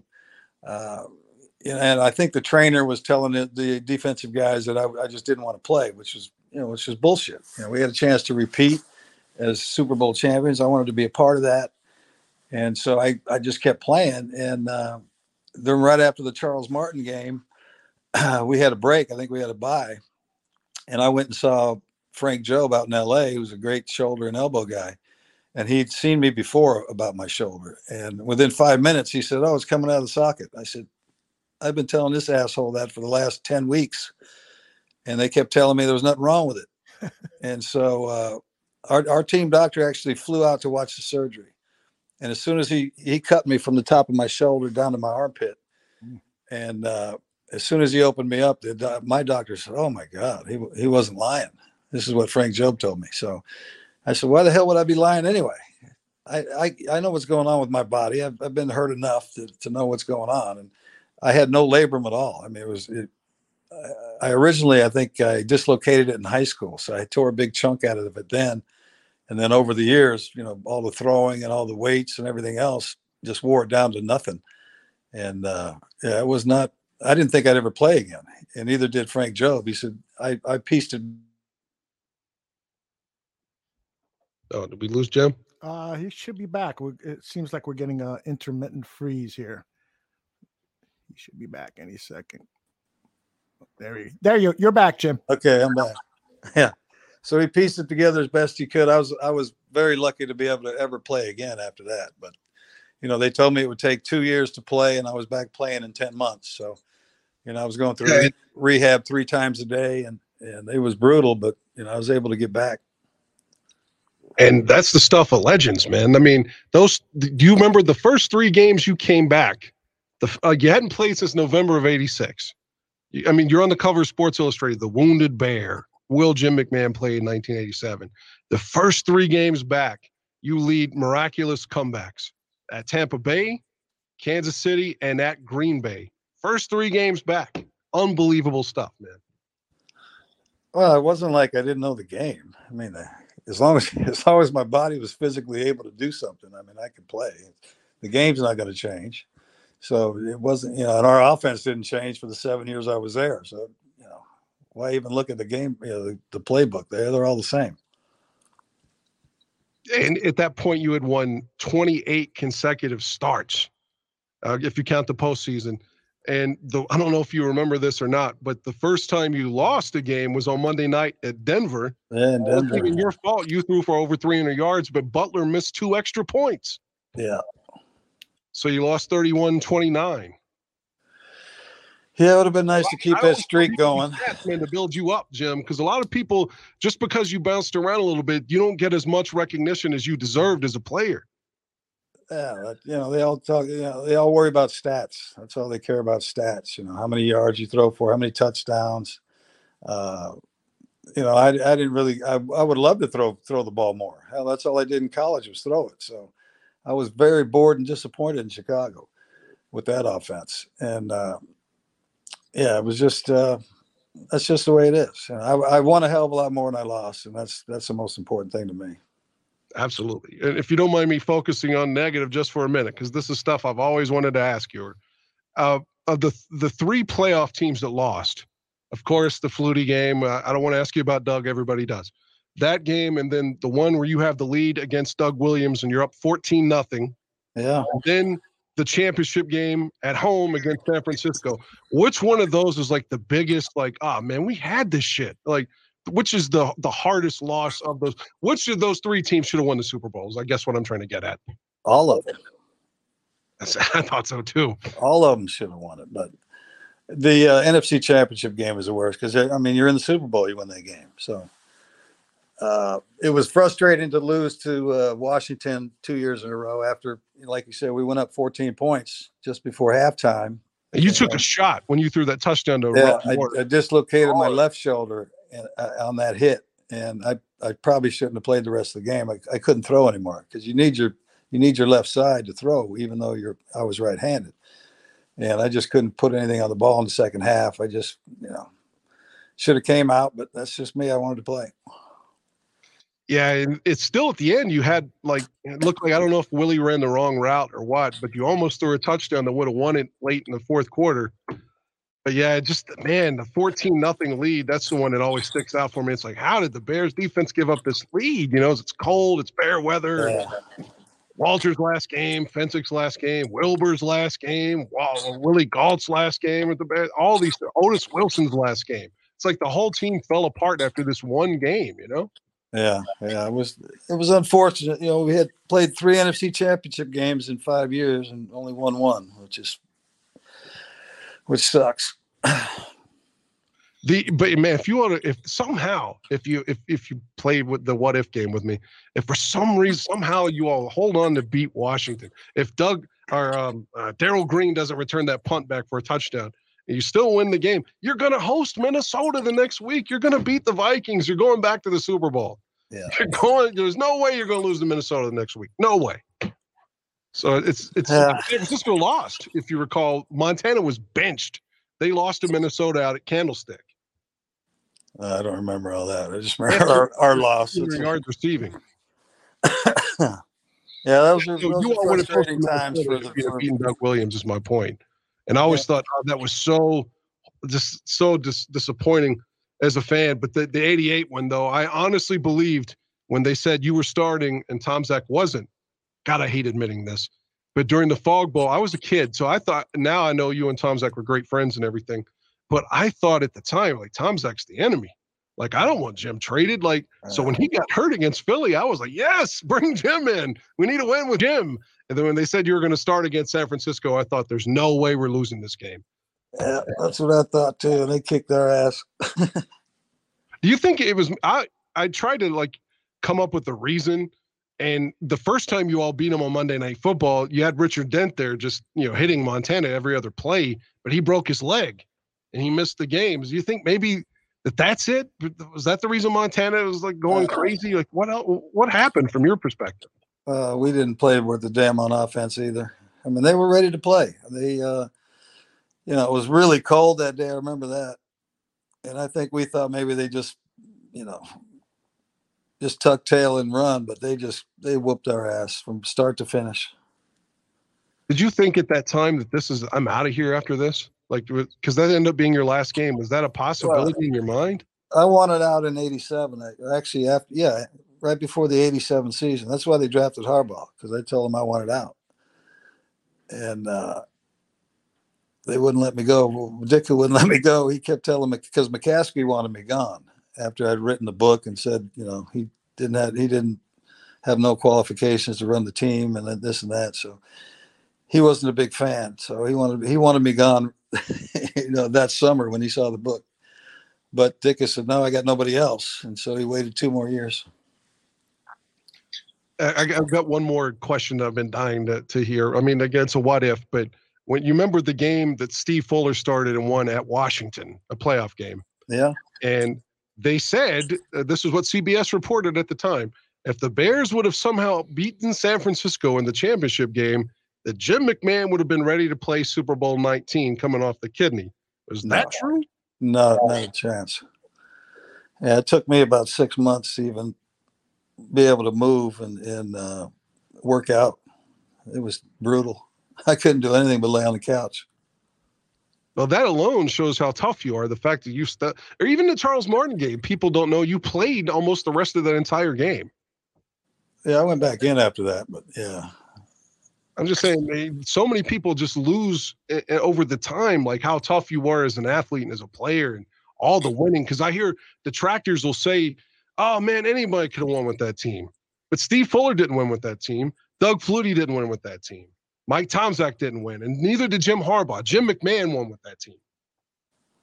Yeah, you made a difference. I mean, you were the determining factor, in my opinion. And I'm not trying to. I mean, obviously Walter, but I mean, you're the guy. You're the catalyst. You're the reason we can talk about this Super Bowl, and I honestly believe that to be true. Yeah, they didn't know how to win. You know, we were always going to play great defense, but you know, and the defense always thought they were the shit, but. You can't win with just defense. I mean, that's been proven. You need a good defense to win, but you need offense as well. You need special teams, and you need good coaching. And sometimes we had some of each, and sometimes we didn't have any of anything. So, but yeah, it's tough business. But I'm glad I'm out. What was it like when you were there when Ditka had the heart attack? At the time, because they said it wasn't a bad one. It was, just a scare or whatever. I don't know. He had one, but, obviously he lived through that. So I actually went and saw him in the hospital. I wished him well. I would have loved to play with Mike. He was a hell of a football player. Played the game the way it's supposed to be played. And, had he ever been in my huddle, he would have understood me a hell of a lot better too. So, I think he thought I did stuff just to piss him off. I did stuff to win games. And sometimes, he didn't like that. Let me jump in here real quick, Jim, because one of the things that you mentioned in your book is that you didn't like to look at film. You just wanted to go out there and play. And how is, take me into your mind when you are under center and you're dropping back to throw. What is it that you see that other quarterbacks need to watch film and watch it over and over and over again to understand what the defense is doing? Because it's really a remarkable thing that it just came second nature to you. Well, when you're watching film, you're watching from the top of the stadium view. Mm-hmm. And I couldn't, I don't see very well anyway. So I couldn't see how far off guys were or whether or not they were inside shade or outside shade. But I knew where they lined up. And, just by deduction, there's only certain things they can do from where they line up. They can try to fool you, line up here, back off, which a lot of teams do. But a lot of teams, they play coverage based on the front they have. Mm-hmm. So if they have an even front, they're going to play these coverages. If they have an odd front or an over front, an even or odd or over, whatever they used to call it. Mm-hmm. They play this kind of coverage behind that. And so if you just look at your game plan at all, they give you a damn thing this thick every week about, their tendencies on certain downs and this and that. And this is the coverages they play. And so if they're lined up in a certain, like an even line, and there are three coverages they like, and the DBs are not lined up in one of those three coverages, that should alert you. All right, something's up. And usually when something's up, they're trying to bring a new blitz. And so it's very simple by where people are lined up, who's coming and who's not. Mm-hmm. To me, it was very simple. I mean, you look at people's eyes sometimes because they'll eyeball people that they have. Like linebackers will be eyeballing the back, or a safety will be eyeballing. There's no reason for a weak safety ever to look at the tight end unless he's got coverage on the tight end. And I remember I called an audible against Washington one year. It wasn't a playoff game. It was just the regular season. And we come out of the huddle, and the weak safety was looking for the tight end. And I'm like, okay, because the strong safety tried to disguise it. He was off about 6 or 7 yards and didn't really move until the snap of the ball. But I knew he had to be coming. And sure enough, I called an audible, just a quick slant to Embry Moorhead on the outside, and he took it in for a score. I knew that guy couldn't catch him, but Just little things like that you just pick up on just playing. What offensive coordinator would you have loved to have played with? And I got to tell you, just before you answer that question, I too, as a diehard Chicago Bears fan, am just angry that you never got to run the offense the way you wanted to run it. Because I saw you play at BYU. You were putting up incredible numbers. That day when you came out of that limo, I was saying to myself, finally, we're going to have a modern offense in Chicago. Let this guy play. And then unfortunately, Mike, had that very, very, very conservative style of play. So I wonder if the ownership of the Bears said, hey, who do you want us to hire as an offensive coordinator, or even, just a fantasy pick as your offensive coordinator, who would you have loved to have played quarterback for? It would have been the guy who came to Chicago in 1978, Doug Scoville. He came from BYU. He was only there for 1 year, and then he came back to BYU. Thank God. I mean, the guy was offensive genius. I mean, I learned more from that guy than anybody else that I played for. I played for 7 different teams in the pros, and nobody was as good as this guy. He just understood, defense, how to overload, zones, man-to-man, how to pick people open. I mean, he was just incredible. He would sit at his office at BYU, and his office faced the mountains. And I'd always try to just sneak by his office, because if he knew I was in there, I'd have to be in on the chalkboard and drawing up plays and defenses and stuff. And thank God he made me do that, because I learned a hell of a lot from him. But he would just sit there and he'd say, see him out there? And I'm looking up at the mountain guy. Is this guy nipping at the bottle? Because he used to keep a bottle in the bottom of his drawer too. And we knew when he came out to practice and his nose was all red that he'd been in that bottle. So, yeah, he would just say, you see those? They're wide open. Look at them. They're all wide open. I mean, he just loved throwing the ball, scoring a lot of points.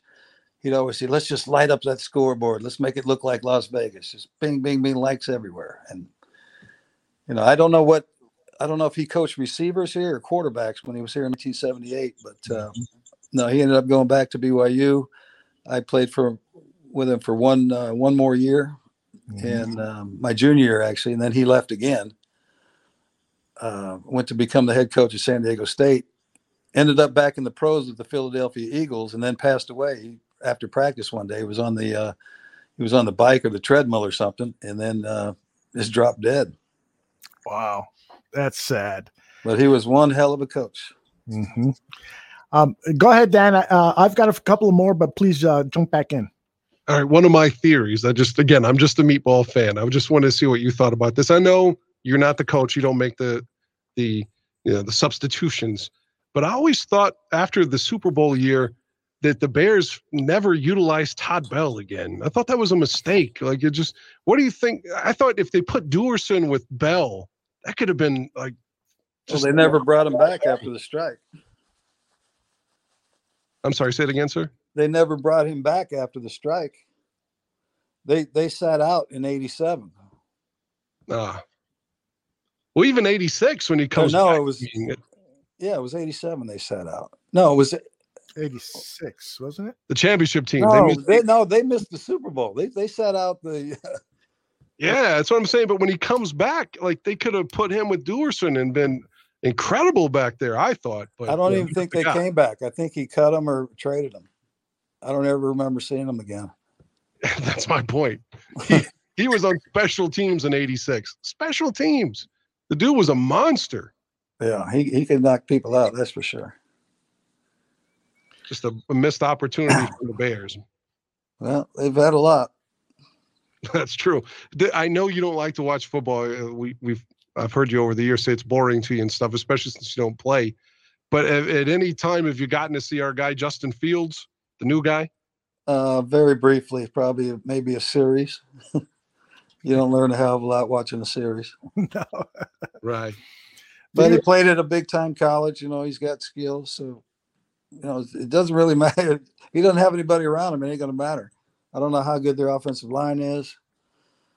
That's the key. Doesn't really matter who your backs and receivers are. If you ain't got 5 guys up front that are going to fight, you ain't got no chance.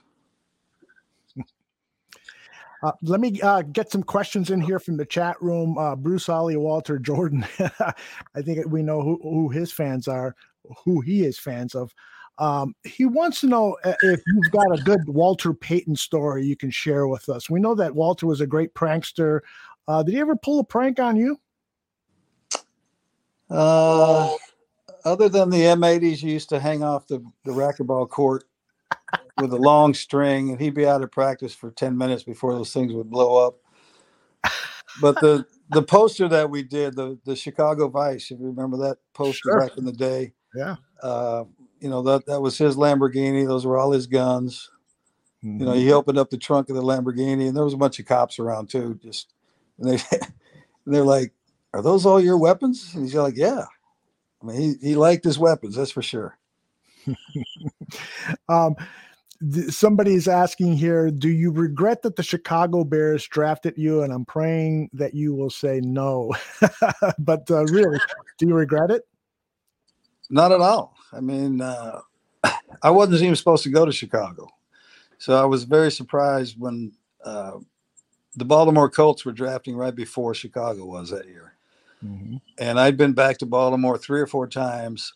I was having lunch and dinner with Johnny Unitas at his restaurant. He was telling me how great the city is, this and that. I'm going to love the city. And but I had forgotten, I had told my attorney I really didn't want to go to Baltimore. And so on draft day, when it came up, I'm still thinking I'm going to the Colts. And Pete Rozelle says, in the Colts draft quarterback, so I'm thinking it's me. And they go, Art Schlichter from Ohio State. And I was like, oh, shit, what happened? And then my attorney called right away. He goes, well, how'd you like that? I go, well, what happened? He goes, you told me you didn't want to play there. And so I told him not to draft you because they couldn't even sign their running back at the time. I think it was Curtis Dickey. Mm. And they were having trouble signing him. So they said, he told them, don't bother drafting me. They'll never sign me. So they passed. And so, the next call was Chicago. And the only thing I knew about Chicago was that my folks met in Chicago in the service. They were both in the Army. My older brother was born here. And other than that, all I knew was not the longest yard, the Piccolo story, the Brian song. Mm-hmm. That's the only thing I knew about Chicago. Mm. Do you think? Go ahead. I'm sorry. Go ahead, Dan. Go ahead. I always like these what if questions. I hope they don't bore you, Jim. Do you think that if for some reason you all get the win against Washington or San Francisco that next season, do you think there's a chance that you don't leave, that you retire as a Bear? Because I always fantasize about those things in my head that, like, if you'd have just gotten one more, like that, especially that second one against San Francisco, if you all have got to the Super Bowl that year, everybody's gone. It's like you're like the leader of the team. So it's just like you would have gotten so much more recognition. Do you think that you would have retired a Bear? It would have been nice to do that. It was tough on my family. I had young kids.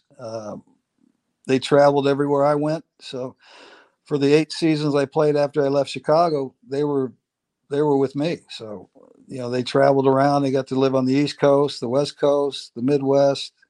But it was tough on them always starting a new school, especially when they're that little. But, after a couple of days, they already got friends, and it's pretty cool. I thought that was good for them to, to see part of the different parts of the country and you have to grow up pretty quick like that. So that was the toughest thing. It was on them, but I would have loved to stay in Chicago the whole time. We came back here. I lived here for 28 years. So I was here until I retired and then some. So yeah, all my kids were born here, and I love the city, or I used to love the city. I don't know what's going on now with some of these politicians. We passionately hate Bill Belichick on this show and Tom Brady. So can you tell us the story? Because I love to hear you tell it, that Bill Belichick's a fucking liar. Oh yeah. He's I was in Cleveland in '95. I go through training camp. Well, I think he was pissed off at me because I went to camp a week late. Because I didn't really want to go to Cleveland anyway. And I told my attorney, I said, just tell him I'm out of the country. You can't get a hold of me, because I wanted to play in that golf tournament in Lake Tahoe. Mm-hmm. And so I said, I've been to that tournament every year. I'm not going to miss it. And So I told the people at NBC, I said, even if I'm leading this golf tournament, do not put me on the television. Do not put my name anywhere. I'm supposed to be at work. And so I show up a week late, and Belichick says, out of the country, huh? And I said, oh, Lake Tahoe. I didn't know where that was. I thought it was in Canada or something. And so he might have been pissed then. So I go through all training camp. At the end of camp, he calls me in his office and he says, look, we're going to have to let you go because we got too many guys hurt. We got to make roster spots. And I said, that's cool. You know, it's my 14th year. I really didn't want to be there. And he goes, but no, I really want you here. And I said, look, what does that mean? He goes, I can't go into the season with just Vinny Testaverde as my quarterback and a rookie as his backup. I need some experience. I said, well, look, Bill, I said, if I'm going to be here, I got a lot of stuff to do. I got to find a house. You know, I got to find a hockey team for my sons. You know, I got to move my family, all this kind of stuff.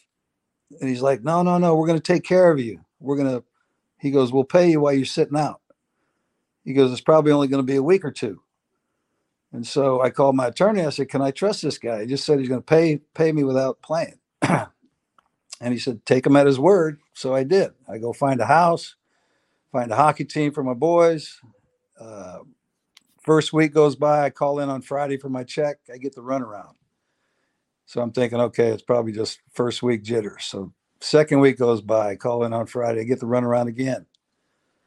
7 goddamn weeks I'm sitting in Cleveland doing nothing. Working out at the Gold's Gym. Got to play a lot at Firestone. That was nice. But yeah, so they finally, because Belichick told me to my face, he says, Mr. Modell knows about this. And he goes, we're going to take care of you. I said, okay. So they finally signed me back. I think it was week 8.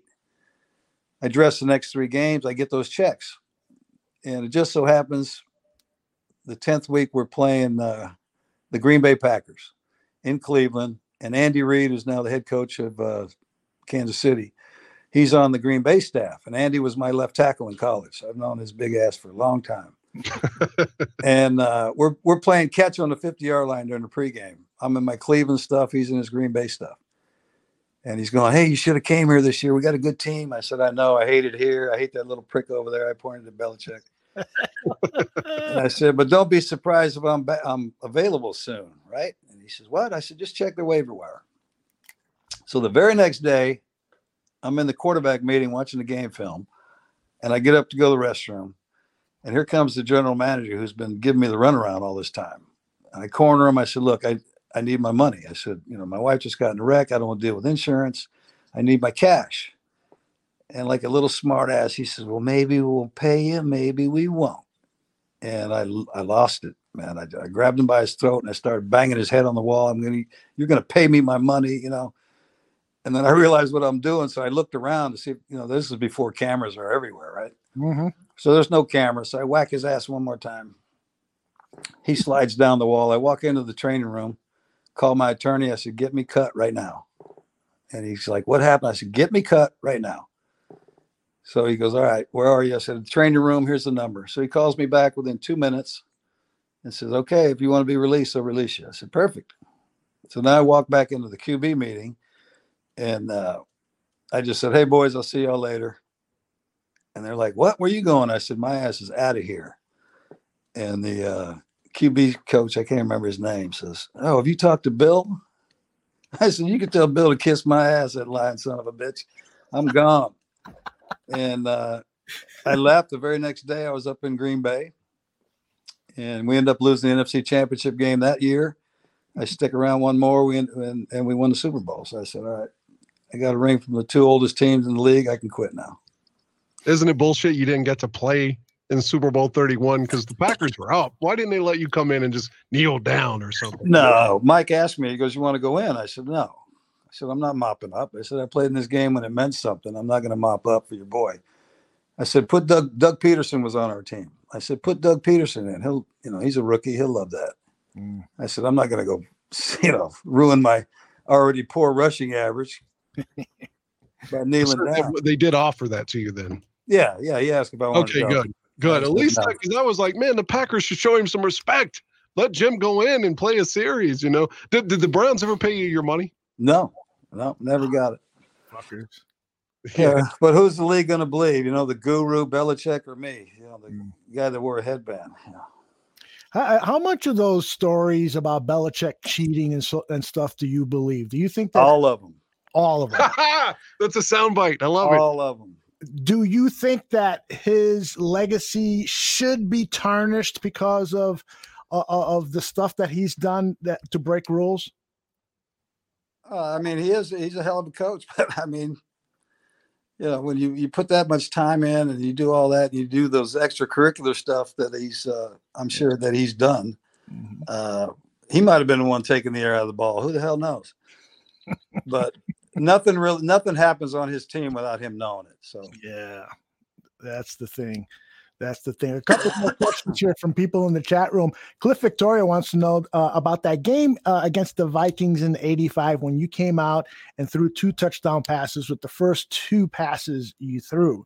Can you recall just the feeling that you went through coming in? Because you told Ditka, I can play, I can start.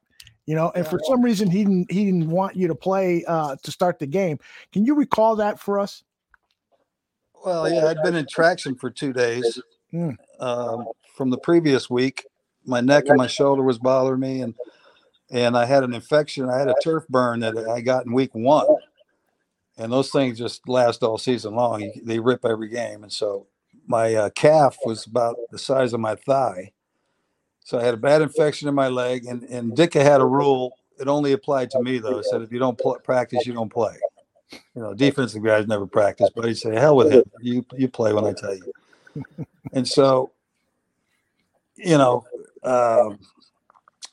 Monday night crew was there at practice. We practiced on Wednesday night or Wednesday afternoon. The Monday night crew was there. And Joe Willie Namath, who was my hero growing up, I said, I'm going to go sit and watch. He already told me I'm not playing, so why the hell should I go watch? I'm going to watch practice anyway. I don't need to be in the huddle.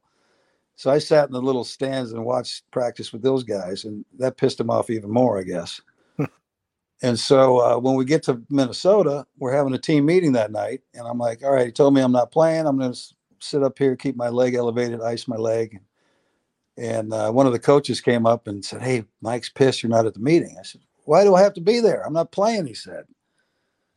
And so I go down, he chews my ass out. And so next day, wake up. It's funny what adrenaline does to you on game day. You just start, you don't feel much pain anyway. And then I had a shitload of muscle relaxers and painkillers as well. So I wasn't feeling a damn thing when I got in the game.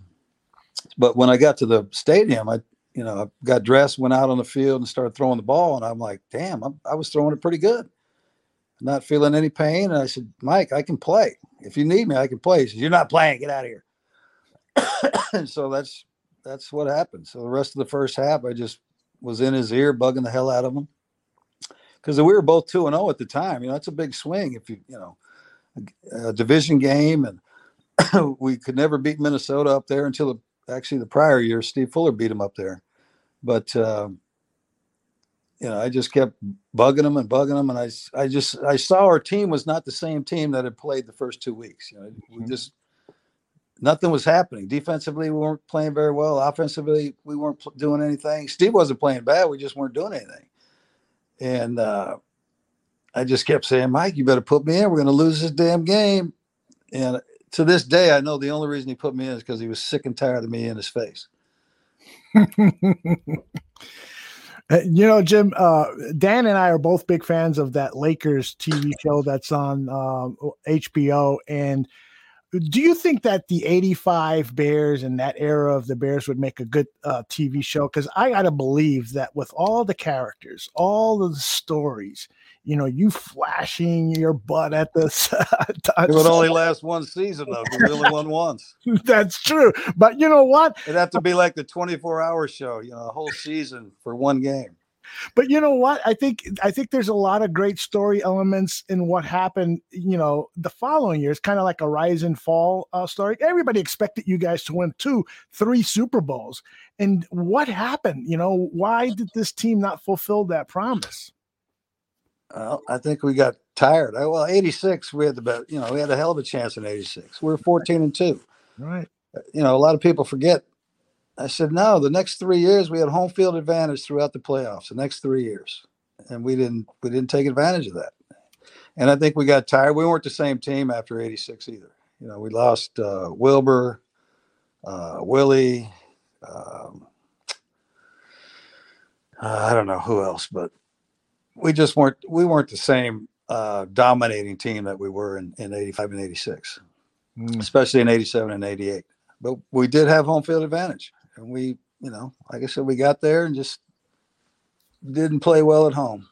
It's not like the other sports that have a 7-game series. Terrible. Don't you agree? What's that? He could have re-signed Wilbur. That would have helped a lot of things. Oh, yeah. But, that's the way it goes.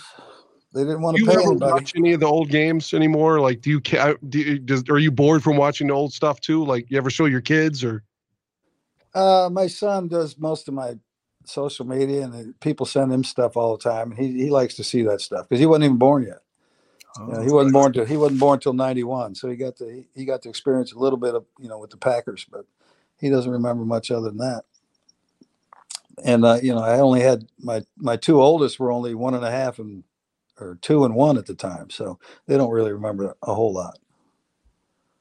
I think as a Bears fan, the highlight of all of that was probably winning the championship game against the Rams at Soldier Field, even more so than the Super Bowl, because just at home and the crowd loving it. And that's why you play for home field advantage, that type of advantage. And we just, the rest of the time, we just laid an egg.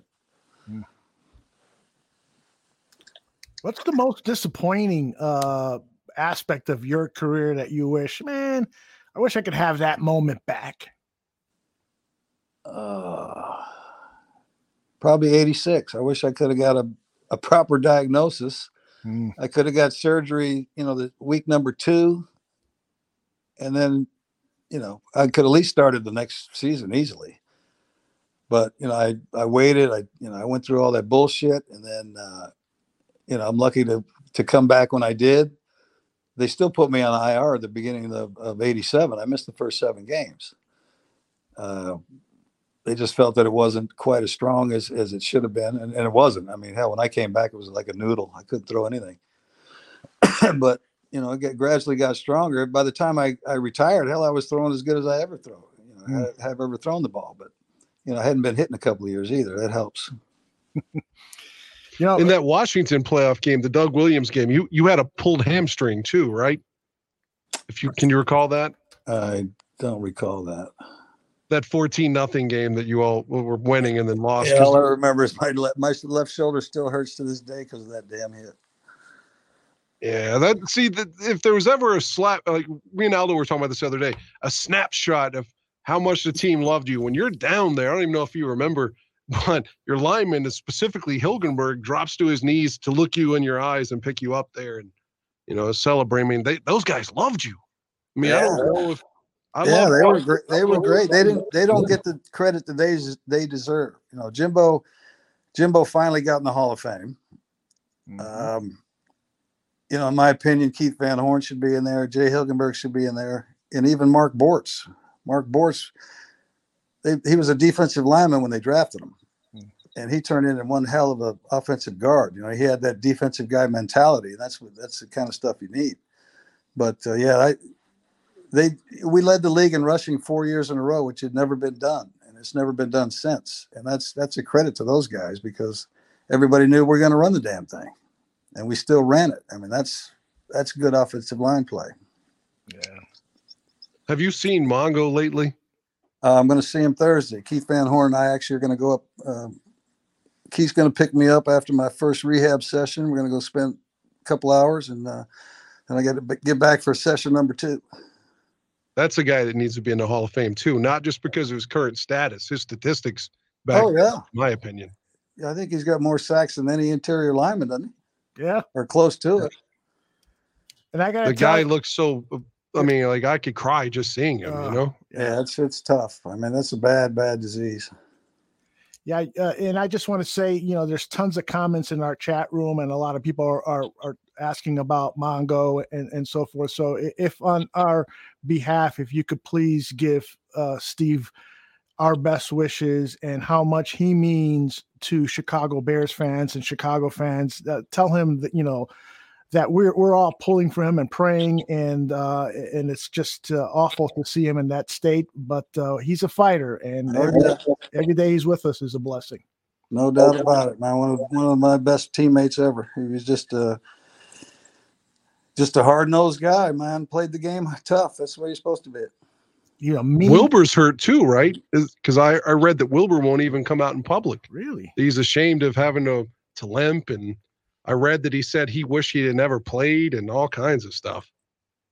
Well, a lot of guys are hurting. I know Horn's in a bad way as well. He's, his neck and back, and linemen, they don't get a lot of coverage, but they're the guys that are suffer the most when they're done. Yeah, sad. Of all the, you did the Super Bowl shuffle, you did all these great posters and stuff. Do you have a favorite promotional thing that you did? Was the Super Bowl shuffle the most exciting thing? Somebody in the chat room said that you filmed that right after the loss to Miami in '85. But any of those memorabilia things that you kind of hold special to your heart? Well, actually, the posters that I got to do with the Kostakos brothers, those were a lot of fun. The Mad Mac one, the Grid Warrior. Oh yeah. When I was with that little bear cub, and then I did the Chicago Vice and the Art of Rebellion. I did 4 or 5 of those posters. That was a good time, and they're coming back. Actually, I'm doing this documentary, and when that comes out, they're going to re-release the posters too, I guess. So hopefully they'll get a little play. Excellent. What is the schedule on that documentary? Because I had read about that. Do you know when the release date is? No, I actually talked to CJ, the producer, or texted him last week. He still has a couple more people to interview. Mm-hmm. I think some of my military buddies. I think the second half of that, I've seen the first half of it. It's mostly just, from the time I was a little kid up to the Super Bowl. And I think that the rest of it's going to be what happened after football. So I do a lot of stuff with our military. So I told him to make sure he talks to a couple of these guys that I see a lot. Got to ask you about Aaron Rodgers. A lot of people in the chat room are talking about, the "I own you" thing that he said to the Chicago Bears. Dan and I hate Aaron Rodgers. What are your thoughts about Aaron Rodgers and that quirky guy? I don't really know Aaron. I've met him. He's a hell of a football player. Mm-hmm. I don't know him. I don't know him personally, really. So I don't really know what's going on with him in the Packers. So who knows if he'll come back there. Yeah, I think he's coming back. He signed a big fat contract, but it was announced today that he's not, despite the fact he signed this big contract, he's not going to the voluntary workouts, which I thought was kind of weird. But, hey, that's his decision, not mine. Yeah, well, that's why they say they're voluntary. So I don't think he really needs to be throwing the ball in the Don Hudson Center in the wintertime. So he throws it pretty well anyway. Yeah. The Packers, that's an example of why, as a Bears fan, why I loved you so much is because when the Bears played Green Bay, then we could win. I don't know if you remember, but I only lost to them once, I think, in the 7 years. So. Do you remember the game to close the year? You got Bart Starr fired because the Packers were going to make the playoffs if they just beat the lowly Bears. It was really cold. It was like 2 degrees at Soldier Field. Last game of the season, and you threw a pass to Emery Moorhead to set up the field goal to knock Green Bay out in '83. I don't remember that, but sorry about that, Bart. Bart Starr was their coach, and he got fired after you led the comeback. That's too bad because then they got Forrest Gregg, yeah. Somebody just asked about what your feeling is about, this is from Jeremy. He asked, what are your feelings about the rule changes in NFL to protect quarterbacks? Do you agree with them, or do you think that the game should be played the way it was back in your era? Well, I think, late hit's a late hit. Well, late nowadays is just if you get touched, that's a late hit, I guess. But back then, they could take 2 or 3 steps and still whack you in the head. And, they could hit you low. They could hit you high. Nowadays, they can't even go low. If a guy falls down and grabs you by the leg, he's going to get a flag. because you can't hit them below the knee, I guess. I don't understand some of it. It'd be nice to be able to step into every throw knowing you're not going to get drilled in the knees.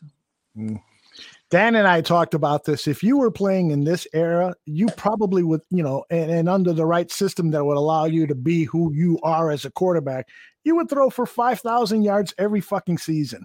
I mean, and that's not hyperbole. That's not wishful thinking. It's just anyone that knows the game knows that you would have tore this league apart, in a league that protects quarterbacks the way they do, in a league that allows wide receivers to go untouched after 5 yards, in a league that has really just transformed itself into a quarterback league. And I don't have to tell you how much money you'd be making. You'd be making $40 million a year right now.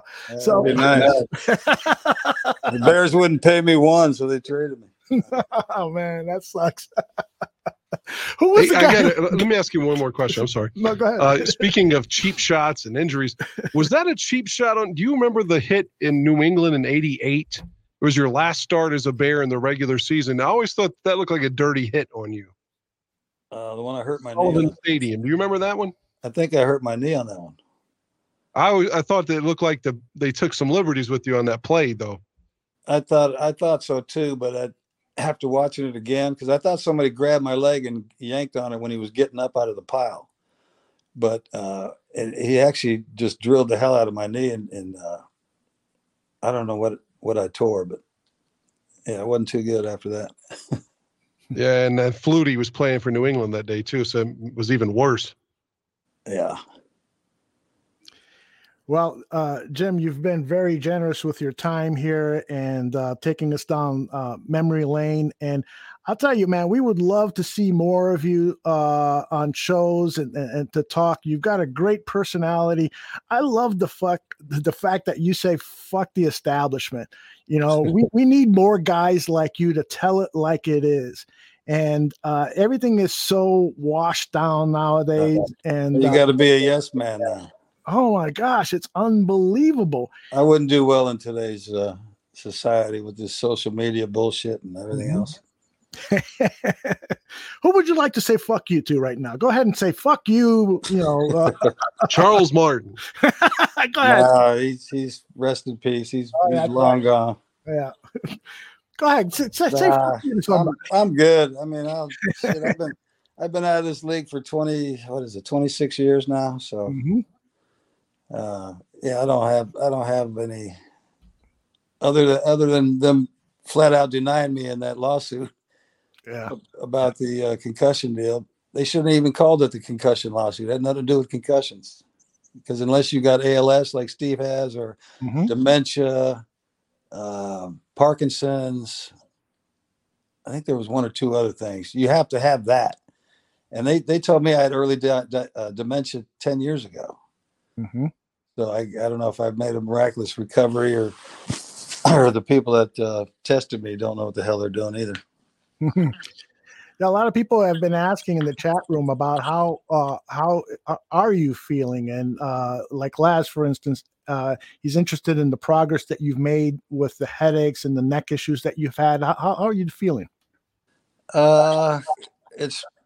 It's about time to go back to New York. It's probably been about 4 months. I usually go every 3 to 4 months when I start having headaches and I start forgetting a lot of shit. Then I know it's time to go. So at least I know what's going on with me. A lot of these guys that are taking their lives, they don't know. I mean, Dave Dorson, good example. I was with Dave probably a month or two before all that happened, and I would have never guessed that was going on. I couldn't believe when he did it. I said, how could you do that to yourself? But then I was having the same thoughts that he was having, and my head hurt so bad. I was laying in a dark room for weeks at a time, because if I didn't have a function, I didn't come out of my room. And luckily these guys found me. These guys in New York said, hey, come here. We think we know what's going on. It's definitely not a cure-all, but at least I can function when I'm properly aligned. And so my only other option is to drill a hole in my brain and run a shunt down, a tube down from my brain to my stomach. And I'm not going to deal with that. So I can deal with once I start having headaches, that's when I call them up, say, Doc, when can I meet you in Albany? Boom, fly in, fly out. And I'm good for the next 3 months. Well, I got to tell you, people in the chat room are telling me to tell you something that I was going to tell you anyway. Thank you. Thank you for giving us so much entertainment as a Chicago Bear. Thank you for what you did on the field and being the type of guy that you were. You stood up for a generation of people who wanted to say fuck you to the people who run things, because you guys have fucked this up so royally. I'm here. I'm going to do it my way. And if you don't like it, fuck you. And by the way, there's a guy who's a Detroit Lions fan. I want you to say fuck the Detroit Lions. Because they got enough problems. Man. Yeah, they do. At least Stafford got out there and he wins the Super Bowl. So can you believe that? I mean, can you effing believe that? Well, that kid's a good player. I mean, he really is. He was stuck on a bad team. It's just unfortunate. Yep. That's what happens when you're that good. You get drafted by teams that are shitty. Dan, you got any final questions for? I just want to tell them, man. See, I grew up in West Virginia, so hey, I got a good buddy of mine in West Virginia, Buckhannon, West Virginia. Yeah, that's pretty close for to here actually, to where I am.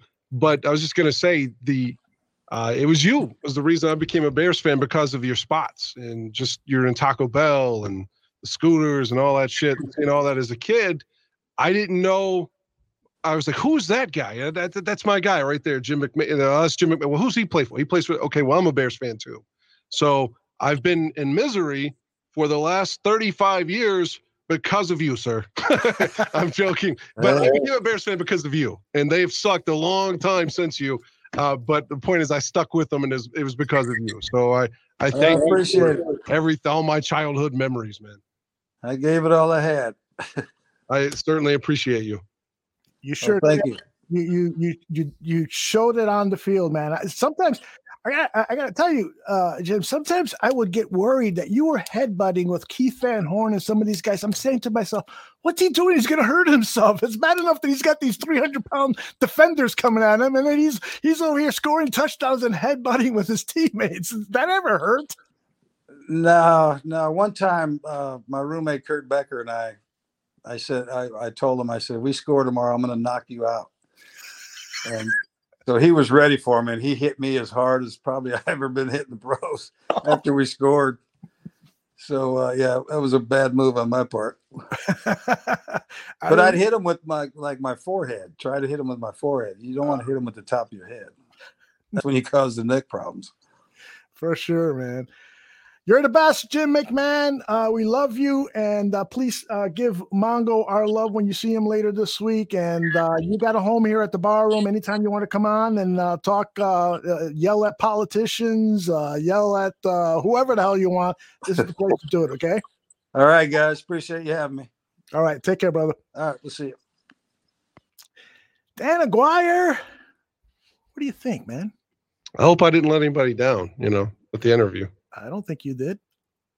I thought I never really got into a proper fluidity with him, but again, I can't even see where I'm working, but I'm still a little starstruck even just hearing his voice. Mm-hmm.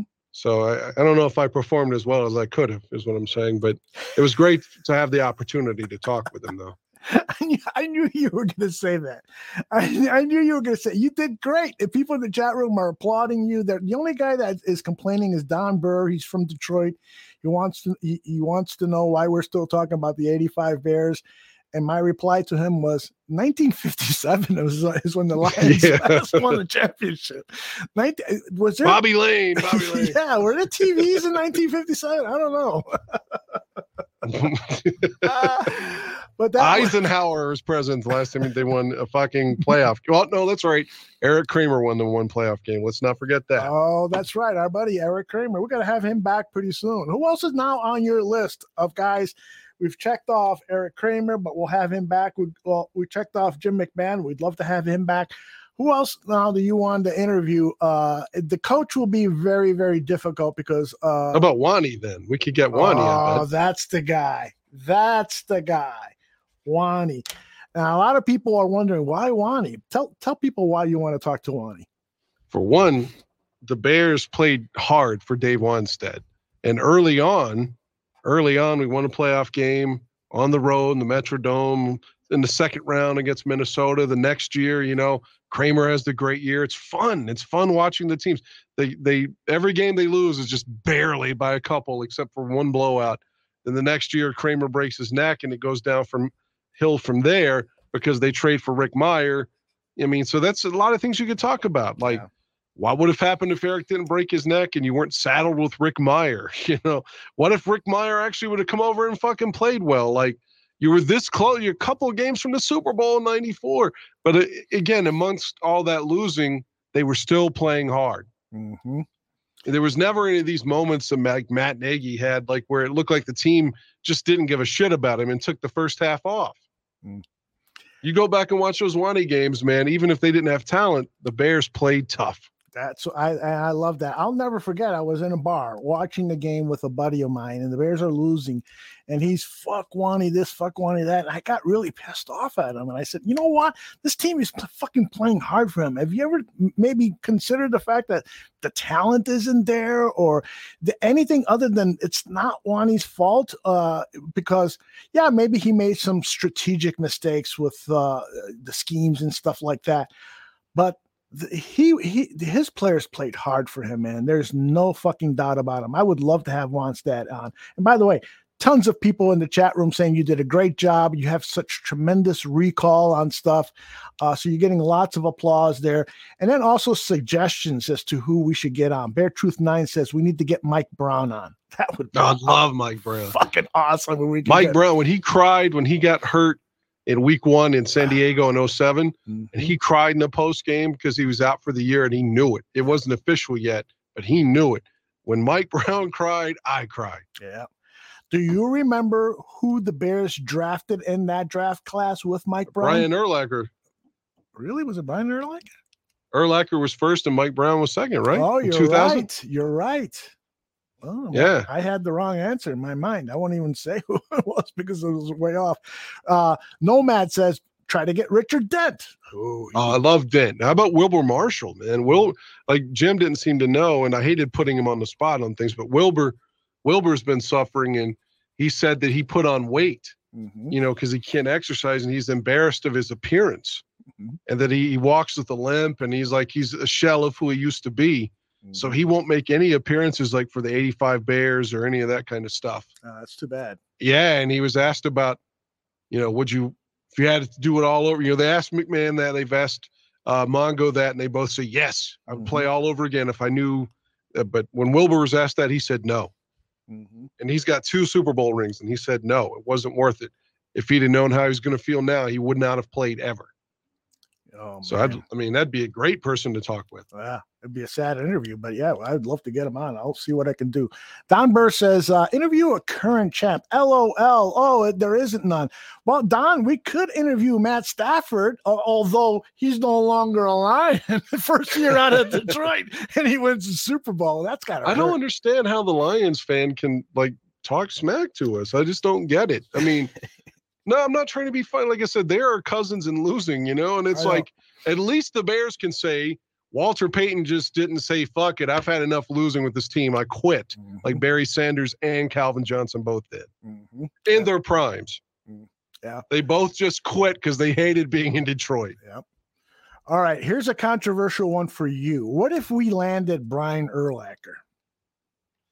Because I would be respectful and stuff, but I wouldn't. I'm not his fanboy at all. Yeah. So I would be respectful and but I probably should recuse myself. That should be a Mike North interview or something. No, I want you to interview Urlacher and ask him about these allegations. No, man, they're sensitive. The woman accused him of child abuse and stuff, and it's just she said he was painting their toes, the boys' kids with girls' toenail polish, and purposely trying to make him gay. I don't believe that.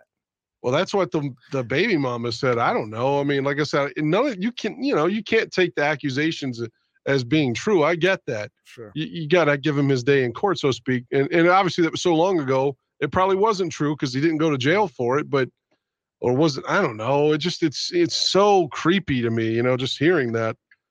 that he was putting pink diapers on the boys and trying to get him to say things like, "Oh, that's pretty," because he thought it was sadistically funny to fuck with his sexuality. That was what she was claiming. And I thought, God, what kind of a human being would do that to a child? Yeah. So I don't want to talk to him. Yeah. Well, hopefully he hasn't. He didn't do that. But if we do get him, I'll. Mike North can talk to him. John Buffon. John Buffon. John Buffon. Yeah, then he can talk about Doug. By the way, tomorrow is John Buffon's birthday, and we will announce that he is coming back for his 6th year here at the Bar Room. So, happy birthday, Mr. Buffon. Yes. He has great energy on air. He does. I'm not lying. Gosh. I mean, I'm not saying that just to be nice. Buffon is good on air. He certainly is. You still think that he doesn't like you? Yeah. That won't take away from his presentation, though. He's solid, man. He likes you, man. I don't know what you. He's solid. He's super solid. I like the show with you and him and Gaines. I thought it was good. You know. Yeah. I still think you should lead, though. I told you that off air.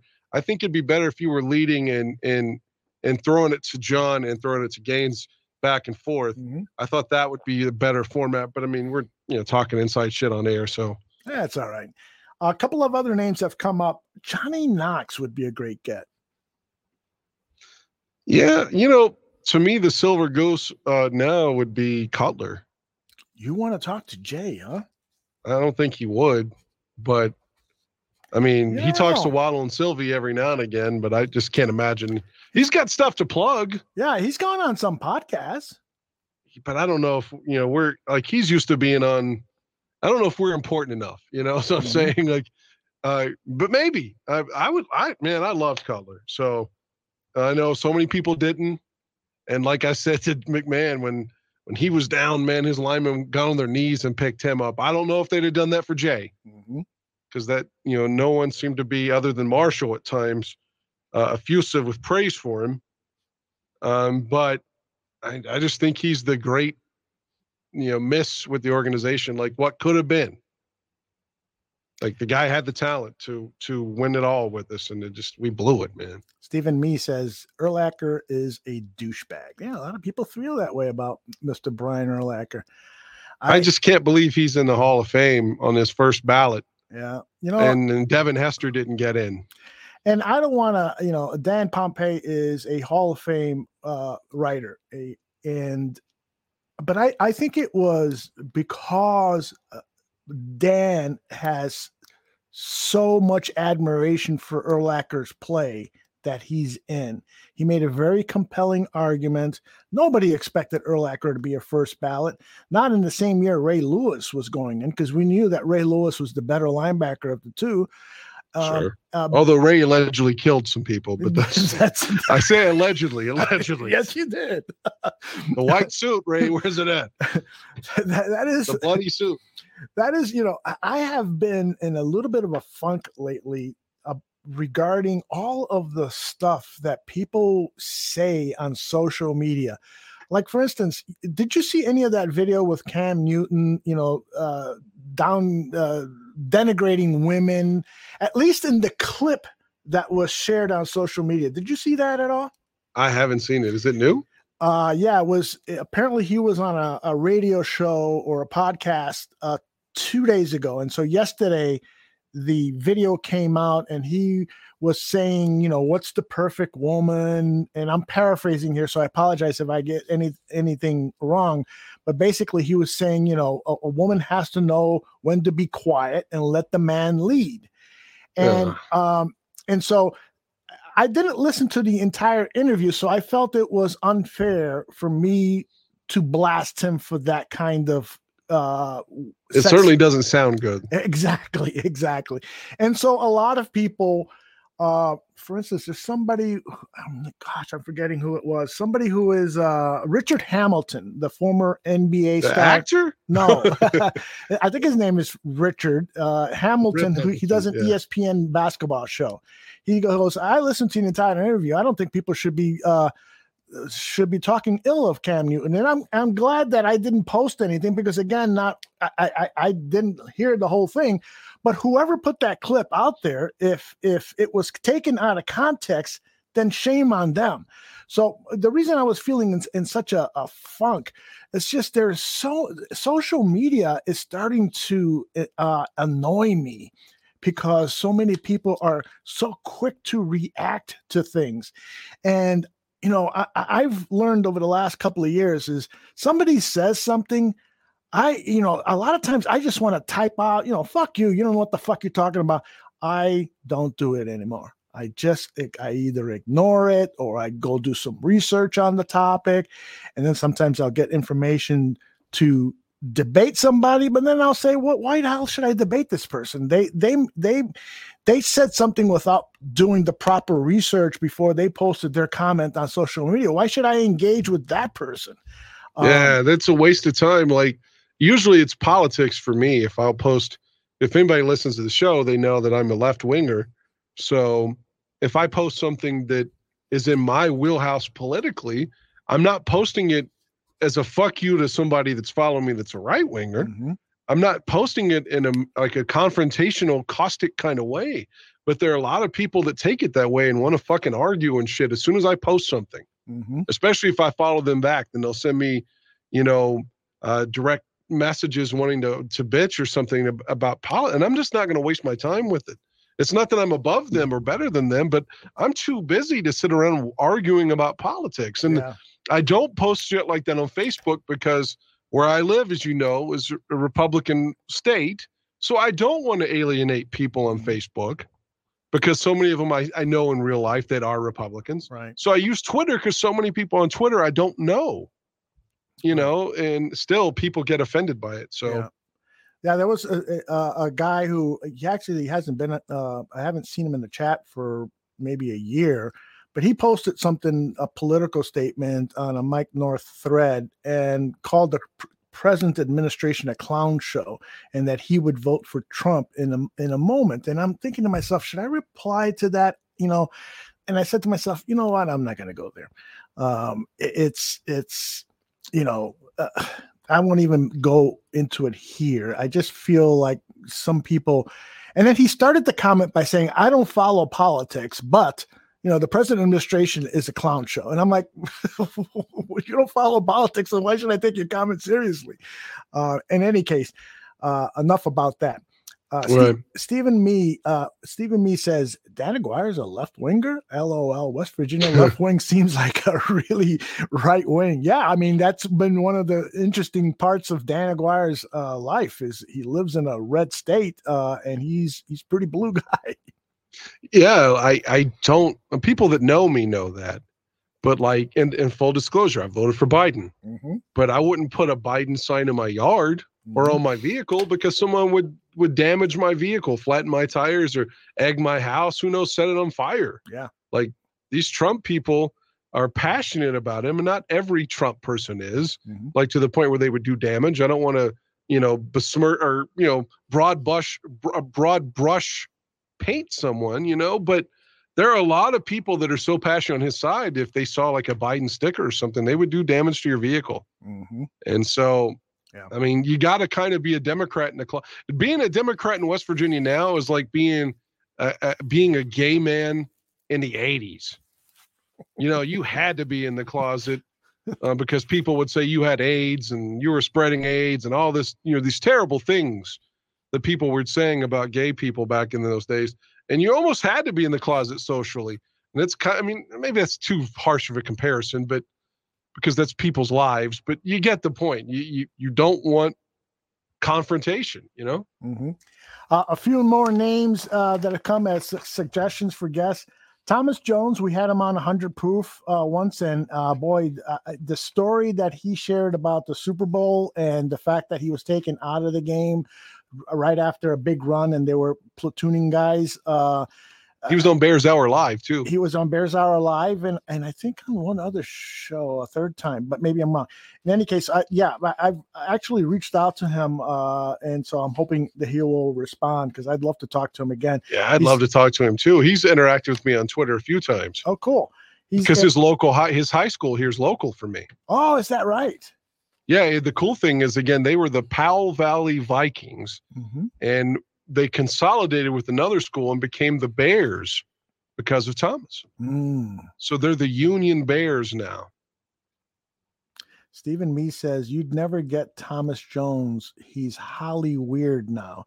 No, I disagree, Stephen. When we had him on, he had just released a film, the one where he plays a MMA fighter. I think it's an MMA fighter. And he was on the Marvel series. So I think if anything, he wants to come on and promote, his projects and stuff. So, but anyways, we'll see. How about Anthony Thomas? Anthony, the A-Train. Oh man. Put him at the top of the list. Or Brad Muster or Neil Anderson. Neil Anderson has come up. Brad Muster has not come up, but isn't he like a successful businessman now, Brad Muster? I don't know anything about him. It's weird. The year he left, he went to New Orleans as a free agent, and then we signed Ironhead Hayward as a free agent from New Orleans, but those were coincidental moves. Mm-hmm. On paper, it would look like a trade. Mm-hmm. Jerry Azuma, what do you think about that? Zoom was good on TV on that show, man. The post game on CSN now, it was NBC Sports or no Comcast back then. Yeah, Comcast Sports Chicago. He was solid on there. Yeah. Here's one that I would love to get, and he was on the Mike North Advantage, so I could probably ask Mike. Ed O'Bradovich. Ed, if he doesn't like you'd be like Greg. He might yell at us. I'm ready, man. I'm ready to get the yelled only thing is we could get Ed yelling about Matt Nagy. That would be great. Ed O'Bradovich. Yeah, he is awesome. Do I have that soundbite? Oh, you God, morons. I don't have it, Andy. Anyway, I caught him towards the tail end of his career in the 60s. So I didn't get to see him play at his best, like when the 1963 NFL Bears championship. But, just like you, Dan, I'm a big fan of NFL films. And there's this one soundbite. I wish I had it handy so I could play right now. But, he's got this great deep voice, Ed O'Bradovich. And in this NFL films thing, he starts talking about what it was like playing in that era, the 50s and 60s. And he says something like, God damn it, we were men back then. We were men. And I immediately I fell in love with the guy. I said, okay, this is a bear. And I went back and I tried to find as many old clips and stuff of him as I could. And I'm just a big Ed O'Bradovich fan, and I love his WGN post-game show. I like him and Hampton. Yeah. Boy, wouldn't it be great if we could get both of them on? That would be great, because that was one of the suggestions in the chat room to get them both on. Did you hear what Jim said and asked him, like, why would Dan? He's like, who gives a shit or whatever. Like, he just doesn't care when people don't like him or whatever. He just does not care. Yep. I wish I was the same way. Yeah. Yeah, you should be that. You know what? Well, I better not. Jay Cutler was the same way. Mm-hmm. Don't care.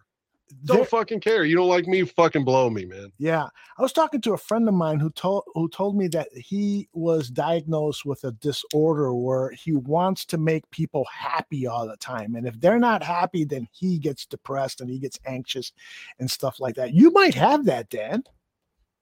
I don't want to. It almost sounds like I'm giving myself praise if I say that, but. I mean, it's not. It's actually. That seems like it's possible, because I do hate it if someone's upset with me or something, Mm-hmm. Especially if I feel like it's a misunderstanding. Like it'll ruin my week, if I feel like I'm pissing people off, I don't like to be caustic with anybody. I don't want to argue with anybody. Mm-hmm. It's not because I won't or can't or I'm afraid. It's just that's not my natural disposition. Mm-hmm. Well, we know that you can. Fuck you! I was so mad at that guy because, again, I feel like it's marginalizing me just because I'm white to say that I can't empathize with other minorities and stuff, man. But I don't want to talk about that. No, a lot of the shows that we've been watching have been doing that too. I was thinking, like, you had the thing with Bomani Jones, which I don't really want to talk about. The Kareem segment in the week before, like, I don't want to play in front of white people. Mm-hmm. And then the movie we watched that you sent me so kindly, there were so many of the anti-gringo, stuff in that, which again, I don't take personally, mm-hmm. because for a lot of, I can understand the viewpoint from a lot of instances, but I hate that in so many ways that people will just group me in with everybody, like, whether it be the Nazis or all these atrocities that white people have committed that I have nothing to do with. And it's like, I'm on that team, and I hate that. Mm-hmm. It's the worst feeling in the world. The people just assume because you're white, you're this or you're that or whatever. And usually it's wrong, whatever they assume. Absolutely. I want to talk about that movie that I sent you. It's called Perdita Durango. It also has. I'm glad you said it. I didn't know how to say it. It also has another title. It was released in the United States under the name Dance with the Devil. It's a 1997 action crime horror film directed by some guy I've never heard of before, Alex de Iglesia. How can you describe the plot? Because you saw it much more recently than I did. I saw it when it was first released. You saw it today. I saw it when it was released back in the 90s, late 90s. Tell people about it. I've never heard of it. That's the thing. It's like a hidden gem. Like, it's got James Gandolfini. If you're a Sopranos fan or a fan of True Romance, he had such a great character in that too. Mm-hmm. And then I love Javier Bardem. But, pardon me, he plays in a lot of movies that I don't like, but I do like him. Mm-hmm. So I naturally like him. And Rosie Perez, since White Man Can't Jump, man, come on. Mm-hmm. So you got a good cast. And essentially, they meet early on in the film. And they're both attracted to each other, being Rosie and Javier, because they don't give a fuck and don't care to break the law or take drugs or steal or whatever. But you start seeing through flashbacks, like he owes somebody money. He's recently robbed a bank. Mm-hmm. And then he turns on his partner, and then they just laugh and like, let's get some hostages. Let's get some white hostages. And then they both basically rape them. Like she starts to fuck the boy, he fucks the girl. And along the way, there's all these plots twists because he's talked in stories about how close he is with his cousin. Mm-hmm. And then like a half hour in, you meet his cousin. His cousin wants him in on a drug deal, or actually a deal for fetuses. Mm-hmm. They're going to take fetuses and somehow use that to turn that into cream to help rich people, with their wrinkles or something. It's not as far-fetched as I make it sound. And they actually say that the Nazis had an atrocity with something similar. So, God, I'm rambling, but it does kind of meander all over the place, but it's. And James Gandolfini's the policeman. He's the DEA agent trying to catch them. Mm-hmm. And along the way, they're carrying the two white people as hostages. I don't know. Jump in, man. I feel like I'm. No, I actually have the trailer playing as you're describing it. And it's the R-rated trailer. I just saw some woman's breasts. And Rosie Perez, I don't even want to describe the plot because it is all over the place. And it's the type of movie that I don't think it's a movie that you watch, to see the plot. You watch it because it's so fucking outrageous, because the imagery, because the occult aspects of it, because Javier Bardem is such a fucking badass, because James Gandolfini is so fucking funny in this movie. He gets run over by a car repeatedly over and over again. It's just a strange fucking movie, and I fucking love it. It is great. I really appreciate you sending it to me, and I had never heard of it. Yeah, I mean, it's like nobody has ever heard of it. It's again called Dance with the Devil, or its original title is Perdita Durango. And guess what? As I was looking for the trailer, the entire movie is available on YouTube. Now, I don't know if it's free. Let's see. It looks like it is. If you go to Hollywood, it's never mind. It's dubbed in Hindu. Oh, God. So maybe you don't want to watch it, the Hindu version of it, but look for it if you're into very, very strange, offbeat. Turner Classic Movies has a thing on Saturday nights, I believe, like at 2 a.m., where they play all of these weird like drive-in movies, B movies, cult movies, and so forth. This movie definitely deserves to be in that category. If you're into that kind of weird shit, give it a shot. Somebody in chat room said that the cult classic is Nomad said this. It's JoJo Dancer featuring Richard Pryor. Oh yeah, I've seen JoJo Dancer. Yeah, I mean that basically is the story of his life. It's partly autobiographical. He grew up in a brothel. Really, Richard Pryor really did. And by the way, the Richard Pryor is depicted in this the Lakers series that was shitty. I thought he sucked. Did you like him? I thought the guy playing Richard Pryor in the show sucked. He's awful. I can't believe they cast that guy as him. Yeah, man, his impression was like Eddie Murphy, like on Raw, did a perfect impression. I get you're not going to get Eddie Murphy, but come on, man. Like they managed to get a guy that looks like Magic Johnson and a guy that looks like Michael Cooper. You can't find somebody that sounds like Richard Pryor a little bit or can't make himself sound like Richard Pryor. Yeah. And he was horrible. And he says nothing funny at all. Nothing remotely funny. You would think, and Richard Pryor wasn't racist. Like they portray him as he's like everything he says on there's anti-white. Dude was married to multiple white women and allegedly was sucking Marlon Brando's dick. That's coming from his ex-wife. So I don't think he was anti-white if he's sleeping with white men and white women. Yeah, that's weird. Stephen Mee asked about the Santucci man. Why isn't he here? And as Dan said earlier, he's not feeling well. Tooch sent us a tweet a couple of hours before showtime saying he's got a bad case of diverticulitis. I didn't know what that was, but it sounded bad. And then when he depicted it, it sounded even worse. He says, it's like having a knife in the lower left abdomen. I can't stand up straight. He's hunched over like an old man. God bless you, John. Get to the hospital, man. I know he can sometimes be reluctant about going to the hospital and stuff, but you really should go if you're in that kind of pain where you're hunched over. Hopefully you're back with us next week, Tooch, and I'll give you a call tomorrow. Hopefully you're listening in and we've provided some laughs. Cliff Victoria says, got to see that Pryor Brando.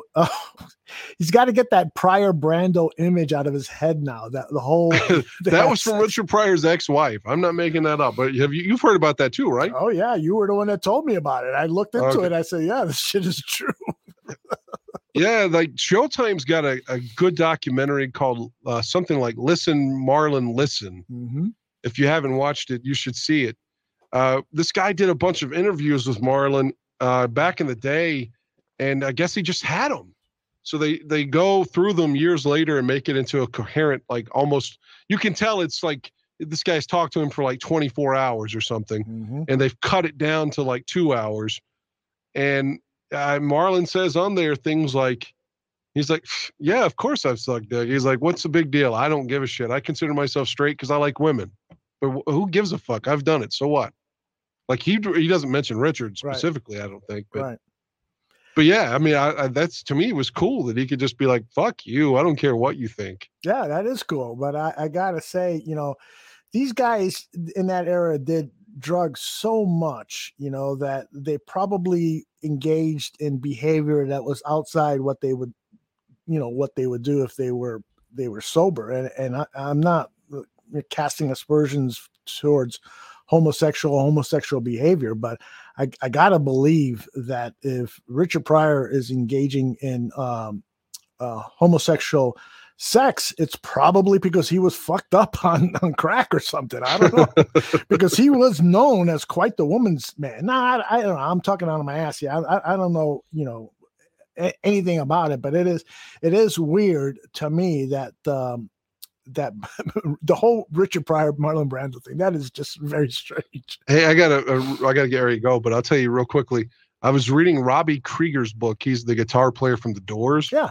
I just finished it up. One of the funny things he said in there, and I assume it's true. I mean, he said that in like 67, 68, Jim Morrison caught syphilis. Oh, wow. And he said that Jim was like fascinated by it and like wanted to connect to the old world and was going to leave it untreated. He said, this is the way I'm going to go. I'm going to die from syphilis. I'm going to let it make me go crazy. Mhm. And they were like, Jim, you really got to go get this treat. Fuck no.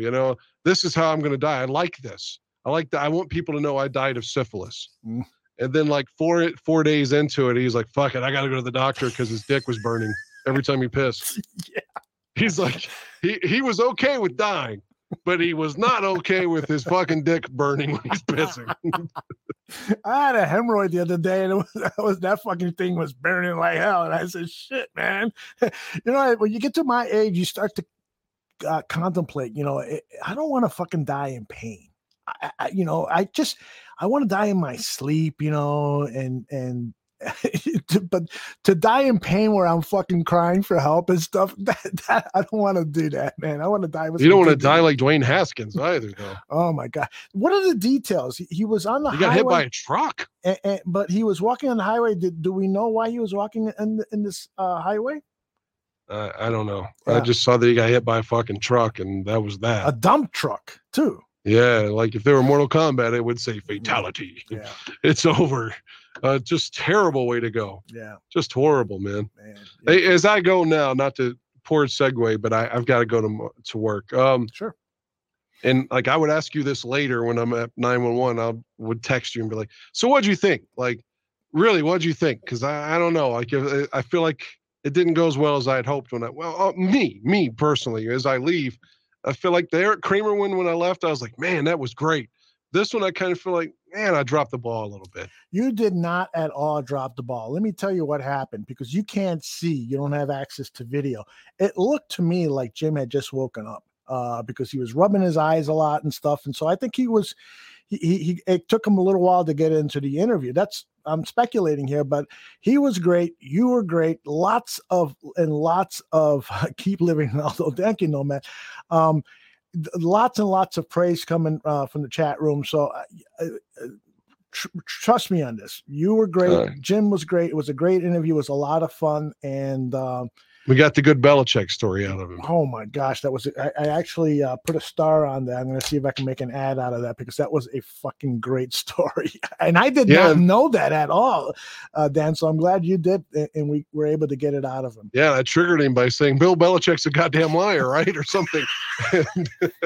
I knew that I'd heard him say Bill Belichick's a damn liar. I've heard him say that before somewhere. So. Yeah. Cliff Victoria says Jim seemed to be okay with the interview. He has been much worse in some of the other interviews that he's seen. So there you go. And Jordan says, Dan, I'm dead serious. It was fantastic. Relax. It went well. Thank you all. Thank everybody. I appreciate you all. As I go, because I got to go, unfortunately. Mm-hmm. I could talk another 3 hours. Another name we could potentially get, because he's been with Mike North, is Tom Zach. Oh, Mike T. That's right. I forgot we had him on. That's right. Yeah, that was a great interview with Tom Zach. Yeah. All right. Well, and he's on Twitter. And he's on Twitter too. Oh my gosh. So is Harbaugh, but I don't think he's going to talk to us. Yeah. I shouldn't get into it because you got to leave. But drive safely, get over to your job, and go save some lives, brother. All right, man. Be well. Thank you. All right, man. Stick around here. I'm going to talk a little bit about other stuff that's going on in the bar room. Let's see. Tomorrow is Wednesday. We got Bar Down Hockey Talk. You guys, I know a lot of you guys don't listen to hockey, but stop by and take a listen to a little bit of that show, especially when the show starts at 2 p.m. Central. The guys are so funny, and they talk off the wall stuff.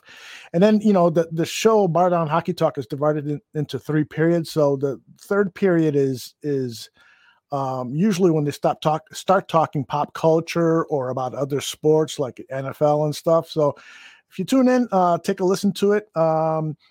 Cliff Victoria is reminding me that Science Fiction is on our Barroom Network, and indeed it is. It's Thursdays at 9 p.m. Central. So if you're a Marvel fan, a DC fan, or just science fiction films in general, you should check out the show. Salim Sudharwala and Carl Ames, they are aficionados of especially the Marvel universe, and so they're always reviewing what's going on. They'll take a trailer of what's coming up next in the Marvel universe, and they'll dissect it. They'll freeze frames and look for clues as to what might be on it. It's really, really interesting. That's Thursday at 9 p.m. Tomorrow we're announcing officially that John Buffone is back on the Barroom Network, and he's going to do his Buffon 55 show and his post-game show. The show that he introduced last year, he developed, called The Bear Debate. We're going to make some changes to that show, so we'll announce what that show is going to be about. But it's basically a debate show with people discussing various topics about that. So be on the lookout for that when it starts in late August. Back to our schedule tomorrow, Draft on Tap Thursday. We've got two fantastic guests. Eric Edholm is he covers the draft for Yahoo Sports. And Mike Schofield, you probably have seen Mark Schofield. He writes for Touchdown Wire. This guy's a former lawyer who said, "Fuck this! I don't like this lawyering shit," and he quit his job so that he could write about pro football. And he played in college football. He was a quarterback, so he knows the game inside and out. Has been writing now about football for I think over 10 years, and so it's going to be a joy to have him back here at the Barroom Network talking about the upcoming draft. Thursday night at Wednesday night, I should say, Science Fiction. I think I got that wrong. And Thursday night is Draft on Tap with the guys and their guests. So we've got that going on. Nomad says, got to get on daily, although it's worth it for you. Trust me. Yeah, you know what, Nomad? I've been thinking about that. Actually, was talking to Retro, and Retro had that idea of maybe doing something, a daily show that's Bears focused. And it's something that I've wanted to do, frankly, for a long time. It's just very time consuming, but Retro's idea is, even if it's like a 10 or 15 minute report every day on what's going on with Bears news, and if there's nothing specific going on, there's always a topic about the Bears that you can entertain. So I'm thinking of doing that. So more on that later as that materializes. Stephen Me says, "I'm just here for Dan's sex stories." Yeah, so am I. So am I. He's got a special friend in his life right now, so I'm not sure we're going to get the graphic details on some of this stuff, but we'll see. Cliff Victoria says, "Still love you, Dan, even though you're a Democrat." I love it. So anyway, that's a little bit about what we're working on this upcoming Bear season. I promise you, it's going to be our best here at the Barroom. We are really got some great ideas and some great plans, and a lot of you folks are providing these ideas. So please keep them coming. I think it's called crowdsourcing when you get ideas from people outside the organization. And so you guys have been presenting a lot of great thoughts. Hit me up on Twitter, DM me at my own personal account, which is Aldo Barkeeper, or the Barroom Network account, and I will get back to you. I've been talking to people like Jordan and some others. Yeah, there's Jordan right there. Always a joy, Aldo. Lots of fun and great content as always. Thank you. And so, we want to make this as fun for you as possible. And so a lot of what we are planning to do is molded by you. So please keep the ideas coming. It would be very, very helpful. Jim McMahon, thank you very much wherever you are. Dan Aguirre, I hope you get to 911 safely and you don't have to call 911. Wouldn't that be weird if Dan got into an accident, he's going to call 911? Hey, I work there and I need help. That would be weird and sad. I should not have brought that up. Nonetheless, that's our show for tonight.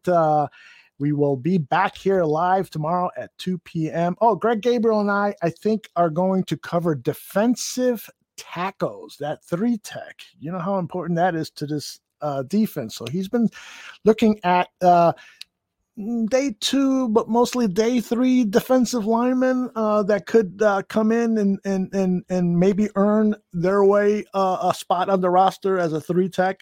It's a very, very important position in this Eberflus defense. So look for that early next week. And I think that's it. Oh, wait a minute. Cliff Victoria says, seriously, Aldo, this was one of the best McMahon interviews I've ever seen. Nice job to you guys. Thank you, Cliff. Really appreciate that. Nomad says, you're on a blank canvas, man. Absolutely. That's a great way to look at it. We've got a blank canvas here But one of the things, if I'll just stick around here and talk a little bit more, as long as you guys are providing me some material in the chat. One of the things that I'm most interested in is molding this stuff with you guys, because I think that's an important part of how you find success with something. And I'm not so interested in this podcast being a worldwide phenomenon or anything like that, but I am proud of the work that we put into it. And it's just about presenting things in a way that makes them palatable to you guys and makes it engaging for you guys. There are tons and tons of podcasts. I'm actually working on an idea right now, and I wanted to see how many podcasts out there about the Chicago Bears are there. There's like over 40 podcasts, easily 40 podcasts about the Chicago Bears. So you guys have a lot of choices, from podcasts that are well established with Olin Kreutz and Adam Johns and reputable reporters. Hub Arkish has been around a while. And so I don't look at it as we're competing with them. I'm looking at it as we're trying to deliver diverse programming for you so that you can say, hey, this is cool. I like this show. I don't like this one. I'm going to make sure I watch this one. This one I don't care for. And I think that's a good way for us to maintain a relationship with you guys. And there's one of the things I've looked at for a couple of years is an inexpensive phone system to get you guys to call in, and we can do it like a traditional radio show. Those things are pretty expensive, and it's very, very hard when I'm hosting a show also to work the controls of the mixer and now a phone system and stuff. But I'm looking at other ways of doing that. Like maybe you guys can send me a video with questions, or maybe I can just send you a StreamYard allows us to have 8 or 9 people up on our video screen at the same time. So there could be the opportunity of having you guys pop in, ask your questions, interact with us for a few minutes and stuff, and then on to the next so-called caller. So that's something that I would really like to entertain. I always get a little nervous with the technical stuff. I'm more of a producer, writer by trade, and director for decades of being in this business. And so when I started the podcast business, I've had to teach myself all this technical stuff, and it's a pain in the ass. Hey, there's Retro. We're just talking about you. It's almost more about the content provider versus the actual content. Yeah, I think you're right there, Retro. There's a lot to say about that. When I started working in broadcast TV was around the time that the Oprah phenomenon happened in Chicago. She had a local TV show, and then it went national, and she became a multi-billionaire. And why was that? It was because of Oprah. She was, that almost didn't matter what the topic was that she was talking about. It was her delivery and how she interacted with her audience that made her so rich and famous. So I agree with your take there. Stephen Me says, just send nudes. Yeah, send me nudes of your wife. No, just kidding. Mo Bierman says, Bears talk with Worldwide Aldo. That would be cool. I know Chris Watts is a big fan of that, and we're going to have him on this show soon so that he can share his thoughts on the Bears on this particular show. He's also been making a lot of appearances on the Barfly Tailgate Show, which is a show that I'm really proud of. The guys continue to put the content out there, not every Sunday during the off season, but lots of it. And Aaron Current has taken a lead role now that Bobby Bombs has been busy with some stuff, and Ryan Badgley has retired from the bar room. So kudos to Aaron and to RKB, who are holding the fort on that, along with Chris Watts being an occasional guest. So I really love that stuff. Let's see what else we got here. Nomad says, Bears fans are ravenous. We never get enough, Aldo. Just know that from the gate. Yeah, it's funny that you say that, because I was thinking the same thing, as I was thinking about, what's our niche, where do we fall in, and so forth. And you're right. I mean, Bears fans are ravenous. It's like there is no off season. I do believe that I can come up here and I can talk about Bear stuff, and it doesn't have to be about the present Bears. So if it's a slow news day for Bear stuff, we can open up a topic. Who were your 5 favorite Bears from the this decade, or the last decade? We could talk about, what's your what particular game do you recall the most that made you fall in love with the Chicago Bears? Not what season, not what year, not what player, but a particular game that you saw that really made you fall in love. Like for me, when I started following the Bears, they fucking didn't televise the home games. But I started watching these highlights on the 10 o'clock news of Gale Sayers running in the mud and running for 6 touchdowns and stuff. And I was like, holy shit, man. That's phenomenal. I gotta get into the sport. Stephen Me says Oprah gave away a lot of free shit prizes, although he's a fan of prizes. Yeah, and I was thinking about that too. A lot of people in the barroom say, well, why don't we give away free this and free that and free that? And I'm like, well, really? Do we have to give away free stuff in order to get people to listen or watch our shows? I don't know. So maybe. I'm not a big fan of giving away stuff. I guess maybe I should rethink that, because it does seem like a lot of people are kind of feel that way. Cliff Victoria says, don't say F you on air to chat members like TTL. Oh, I know those guys. They did that to you when we had a disagreement on Deshaun Watson. I lost respect to them. Yeah, those guys, I used to work with them, and they sometimes can get a little,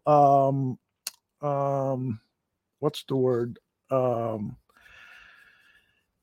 I don't know what the word is. They can come out strongly. I've had a lot of people come to me and say that, but they're great content creators. They do good work over there, but sometimes they do get a little overboard with their people who disagree with them. Let's put it that way.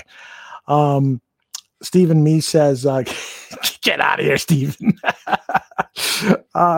Nomad says, it's easy for us just talking about the possibilities with the current Bears. I have details. Yeah. You're right. The idea that we can hope about a championship team is important. I'm a big fan of the movie Shawshank Redemption. And that whole conversation that Morgan Freeman has with Tim Robbins. And Morgan Freeman says, hope is not a good thing. It can get you in trouble. It can really fuck with you. And Tim Robbins disagrees. He says hope is a good thing. And that's the way I prefer to think about it. Every season for me starts with the opportunity of winning 17 games. I know it's not going to happen, but why not? Why not just go out and win the first game? And then after you win the first game, win the second game. Every game is a Super Bowl game. So I have hope that this thing is going to get turned around and that we are going to bask in Super Bowl glory sooner rather than later. Mark Lamont says, Gale Sayers was the best. I still remember the Kermit Alexander hit on him that wrecked his knee. Mark, that was a game that was not telecast in Chicago. And so when I saw the news that night and I saw the replay of it, it was film, the Channel 2 sent out the film crew and stuff, and they showed that hit of Kermit Alexander hitting him. I think it was like right below the knee. And back then, even young fans like me knew that if you had suffered a knee injury, it was highly unlikely.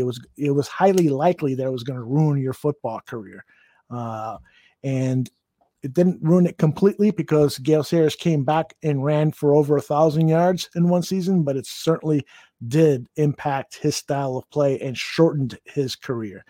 Nomad says, put me on audio and I'll show you. Nomad, send me some audio. Send me some audio, man. Jordan Silveria, we need our Andy Dufresne. That's right. You got it, man. That's my boy, Andy Dufresne. What was Morgan Freeman's character's name? Red, right? Red. I read the book too. That was part of Stephen King had a book called Different Seasons, 4 short stories. I think all 4 short stories have been made into movies. And the short story that was the basis of Shawshank Redemption was called something about Rita Hayworth, about the poster. In any case, good stuff. Mo Bierman says blackout rules, although, yeah, it was back then. the NFL would not telecast a home game unless the home game was sold out 72 hours before the game. And the Bears were so bad then, they were having trouble selling out. And in some cases, I remember if they were like, they needed to sell 200 or 300 seats, there's some car company or some dealership or something would buy the tickets so that we could see the game on TV. I mean, that's how screwed up back then. And by the way, this was back in the days when the NBA finals wasn't even telecast in prime time. They would do a tape delay. Magic Johnson's first championship with the Lakers as a rookie against the Philadelphia 76ers, that was on tape delay at 10:30 at night after the local news. Unbelievable how they ran stuff back then. We complain about today's stuff, but back then was even worse. Stephen Mee says, wasn't Red supposed to be Irish, but they cast Morgan Freeman but kept the name? You are absolutely right, Stephen. That is exactly how it was written in the Stephen King novella. He was an Irish guy with red hair. And of course, when Morgan Freeman shows interest in being in your movie, you rewrite it real quick and fit it into him. Leo Factor says a lot of egotistical type people like to go on camera to talk. They feel like that what they have to say is important.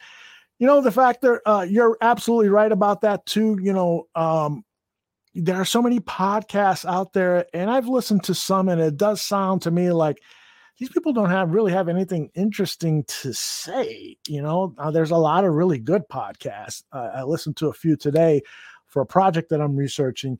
And, but yeah, there's a lot of people who do podcasting. It just doesn't have to be with sports. It could be about anything. And they just go on because they want to hear themselves talk. We're at an age now where, we've got easy ability to broadcast our thoughts through social media, through podcasting, what have you. And a lot of people do that, but they don't really pay that much mind into what they're going to say. And that's one of the things we take a lot of pride here at the Barroom Network is, everyone that does the show prepares. Like I can tell you right now, it is 11 p.m. On Tuesday. Tomorrow, Bar Down Hockey, I will bet you $100 that Vinny Parisi right now is working on what the content is for his show tomorrow. And that's one of the reasons I love that guy and I love that show, because they prepare. They do a really good job. Cliff Victoria says, network TV always seems to be out of touch. You're right, man. It's network television is trying to appeal to a broad branch of people. And so that's why a lot of the stuff is watered down.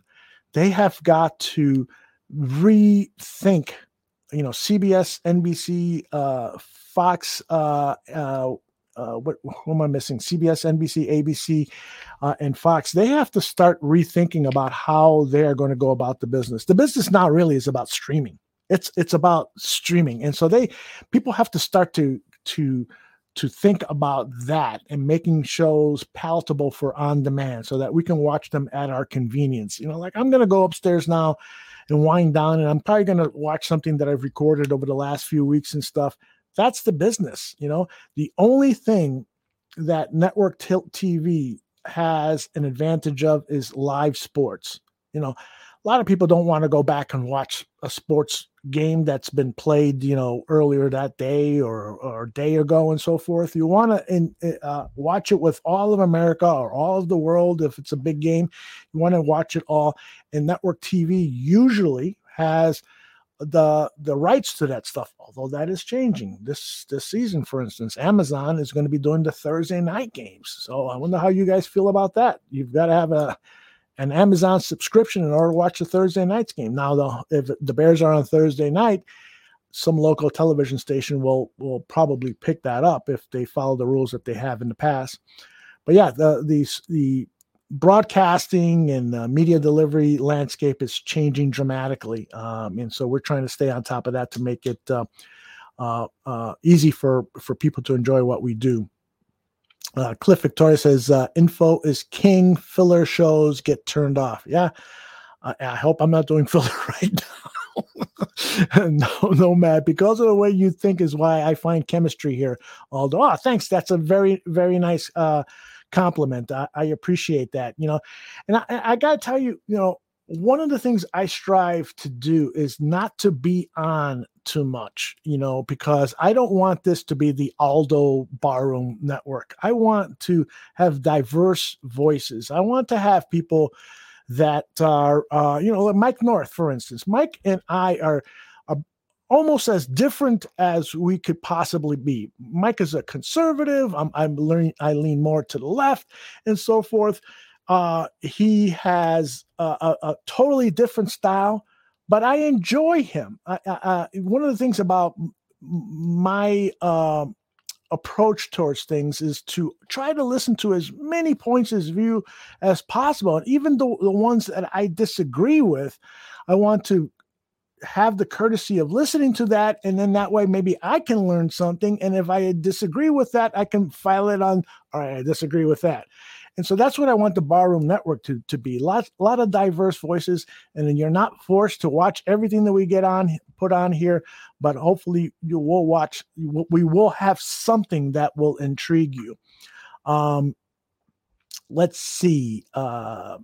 Cliff says there seems to be aiming at a specific segment of society.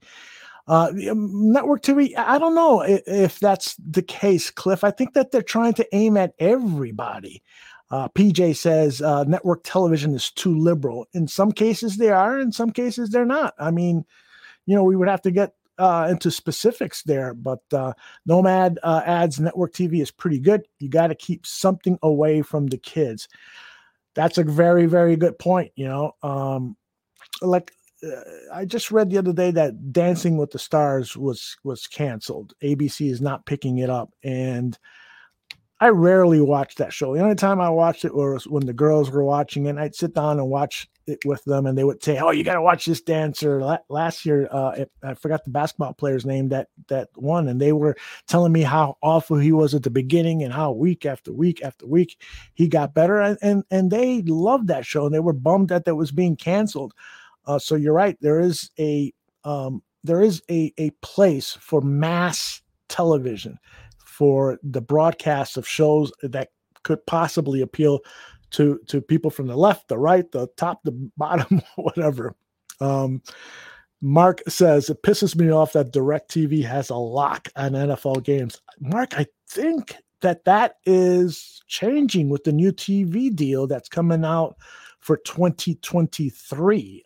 So I don't know much about it. And one of the things I want to do for this show is bring on Ken Fang, who is a writer for Awful Announcing. They cover sports on television and streaming and so forth. He knows a lot about that. And Dan, it's a favorite topic of Dan. So I would love to have Ken Fang on maybe right after the draft, and we can talk about what's on the horizon with broadcast TV and what's going on with sports television. Cliff, about the only network TV I watch is when I'm walking past the Queen's chair where my wife has it on. I hear you, man. Let me tell you something, Cliff. My wife is a huge Dateline fan. I mean, that is what she loves to see. So anytime I'm walking by, it's somebody being murdered. And I make the joke about this. If she ever wanted to knock me off, she probably will know how to get away with it, because she's watched so many of those shows. Mo Bierman, the Amazon experiment ought to be interesting. When they did that Saturday game a year or two ago, it was choppy. Yeah, you're right. They didn't have the bandwidth. I don't think they anticipated the millions of people that were going to watch that. So I'm sure they've got that cleaned up, but yeah, it's still iffy. I'm going to hate seeing network television lose broadcast rights to all football games, but hey, it's a new world. Can't cry over that. As long as I can watch my Bears every Sunday, I'll be okay. Jordan, and that you do, although I enjoy that. Each show has its own vibe. Bare Their Souls is a shoot your shit type of show. Draft on Tap is film centric with a good guide, me. Thank you. And Greg Gabriel is a treasure. How about it, man? I am so fortunate to have Greg on this network.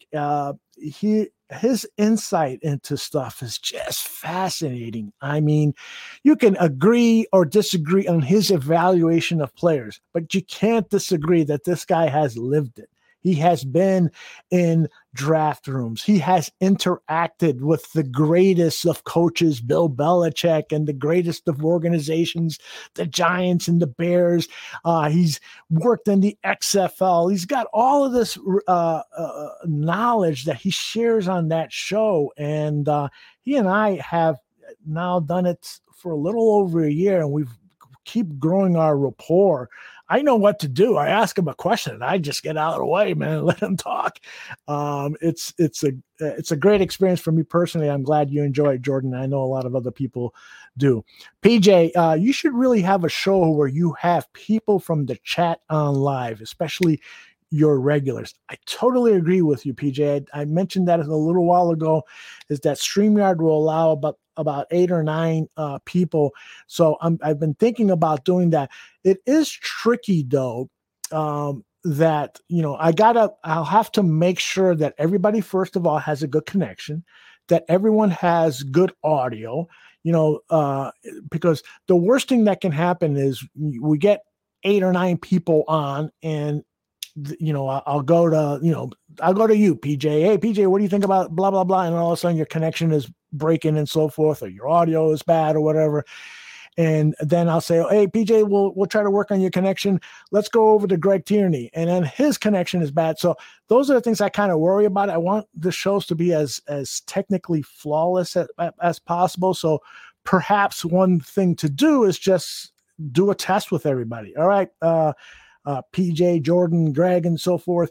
Let's do a test 15, 20 minutes before showtime. If everything sounds and looks good, then you guys are in for tonight. So maybe that's the way of going about it. I'm definitely going to work on that, because I would love to interact with you guys in a much more intimate way than reading your chats and so forth. I'd love to hear your voice. I'd love to look you in the eyes, so to speak, in the video and just have some fun. Greg says network TV is terrible. You know what? The only thing I watch now on network TV other than sports is Law and Order. I'm sort of addicted to Law and Order because it's such an easy thing to follow. Somebody is killed at the top of the show, or somebody's sexually molested at the top of the show. And for the first half hour, the cops try to figure it out. In the last half hour, it's the court case and so forth. It's just, while I'm working on my graphics and stuff, it's just on but outside of that, I can't think of, I've been watching a new David Kaplan show on NBC Sports Chicago and a couple of other things like that. But yeah, for the most part, I'm not going to give network TV high marks. Let's say Mo Bierman says, you and Mike North are funny together. Thank you, Mo. Mike has decided to scale down the amount of shows he's going to do this year. He's going to be on after big news. Like, for instance, when Mitchell Trubisky was signed by the Steelers, he called me right up and says, hey, can we do a show tomorrow? So, and whenever he calls me, I'm going to accommodate him, because he's one of the greats, and he's done so much to help this network grow, just with what he does on social media for the Barroom Network. And I know Mike is the kind of guy that there's a lot of people who dislike him. But again, if you're tolerant of other people's points of view and stuff, Mike is more than palatable.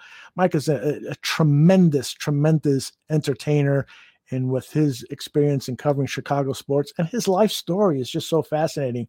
I hope that people who haven't given Mike a chance will the next time he's on.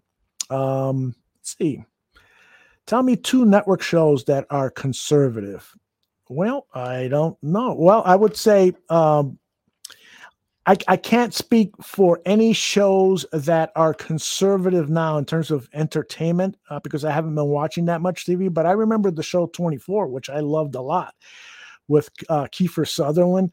That was, to me, a conservative show. I mean, when you are basically interrogating a witness or a suspect, and you shoot the person in the leg, that's not something that liberals do. That's something that hardcore conservatives do. I mean, that's my opinion. Maybe I'm wrong, but yeah, I don't know.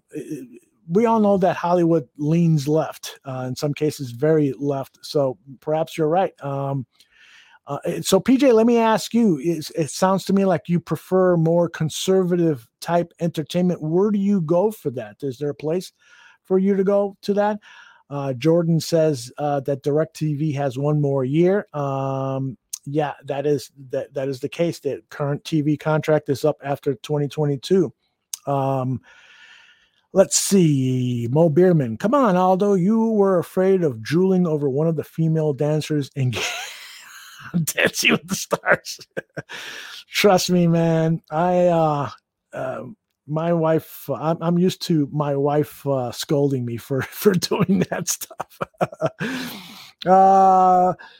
Let's see. What else we got here? I think we've probably killed enough time. Although, PJ, do you have an answer for me on that conservative stuff? I would love to know. I know conservatives complain a lot about television nowadays. Is there a place where you go for some of your programming? BJ says YouTube. I watch YouTube 8 hours a day on a variety of topics, however. So PJ, do you see, I got to get you on. We'll have this conversation better face to face. And so right after the draft, I'll work on the plan to have you guys on the show, and we'll make that happen. It'll be a fun time for us. I don't want to turn it into a party line kind of thing. I want there to be a semblance of professionalism to it. And so, but we'll work it out. I'm really looking forward to talking to you guys face to face, so to speak. Stephen Me says the A-Team was very conservative. They shot automatic machine guns and never hit anyone. Stephen, you're funny. All right, everybody, it is time at 11:15 here in Chicago, just almost 11:15. I am going to go unwind to watch a little liberal television and prepare for tomorrow's programming. 2 p.m. it is Bar Down Hockey Talk, and then at night it's a science fiction. So hopefully you'll join us for our broadcast day here at the Barroom Network. And don't forget, we've got baseball talk at 2 p.m. on Thursday and Draft on Tap with Eric Edholm and Mark Schofield to be Danny and Neil's guests. Talk to you all soon. Really appreciate you hanging out with me. Bye-bye.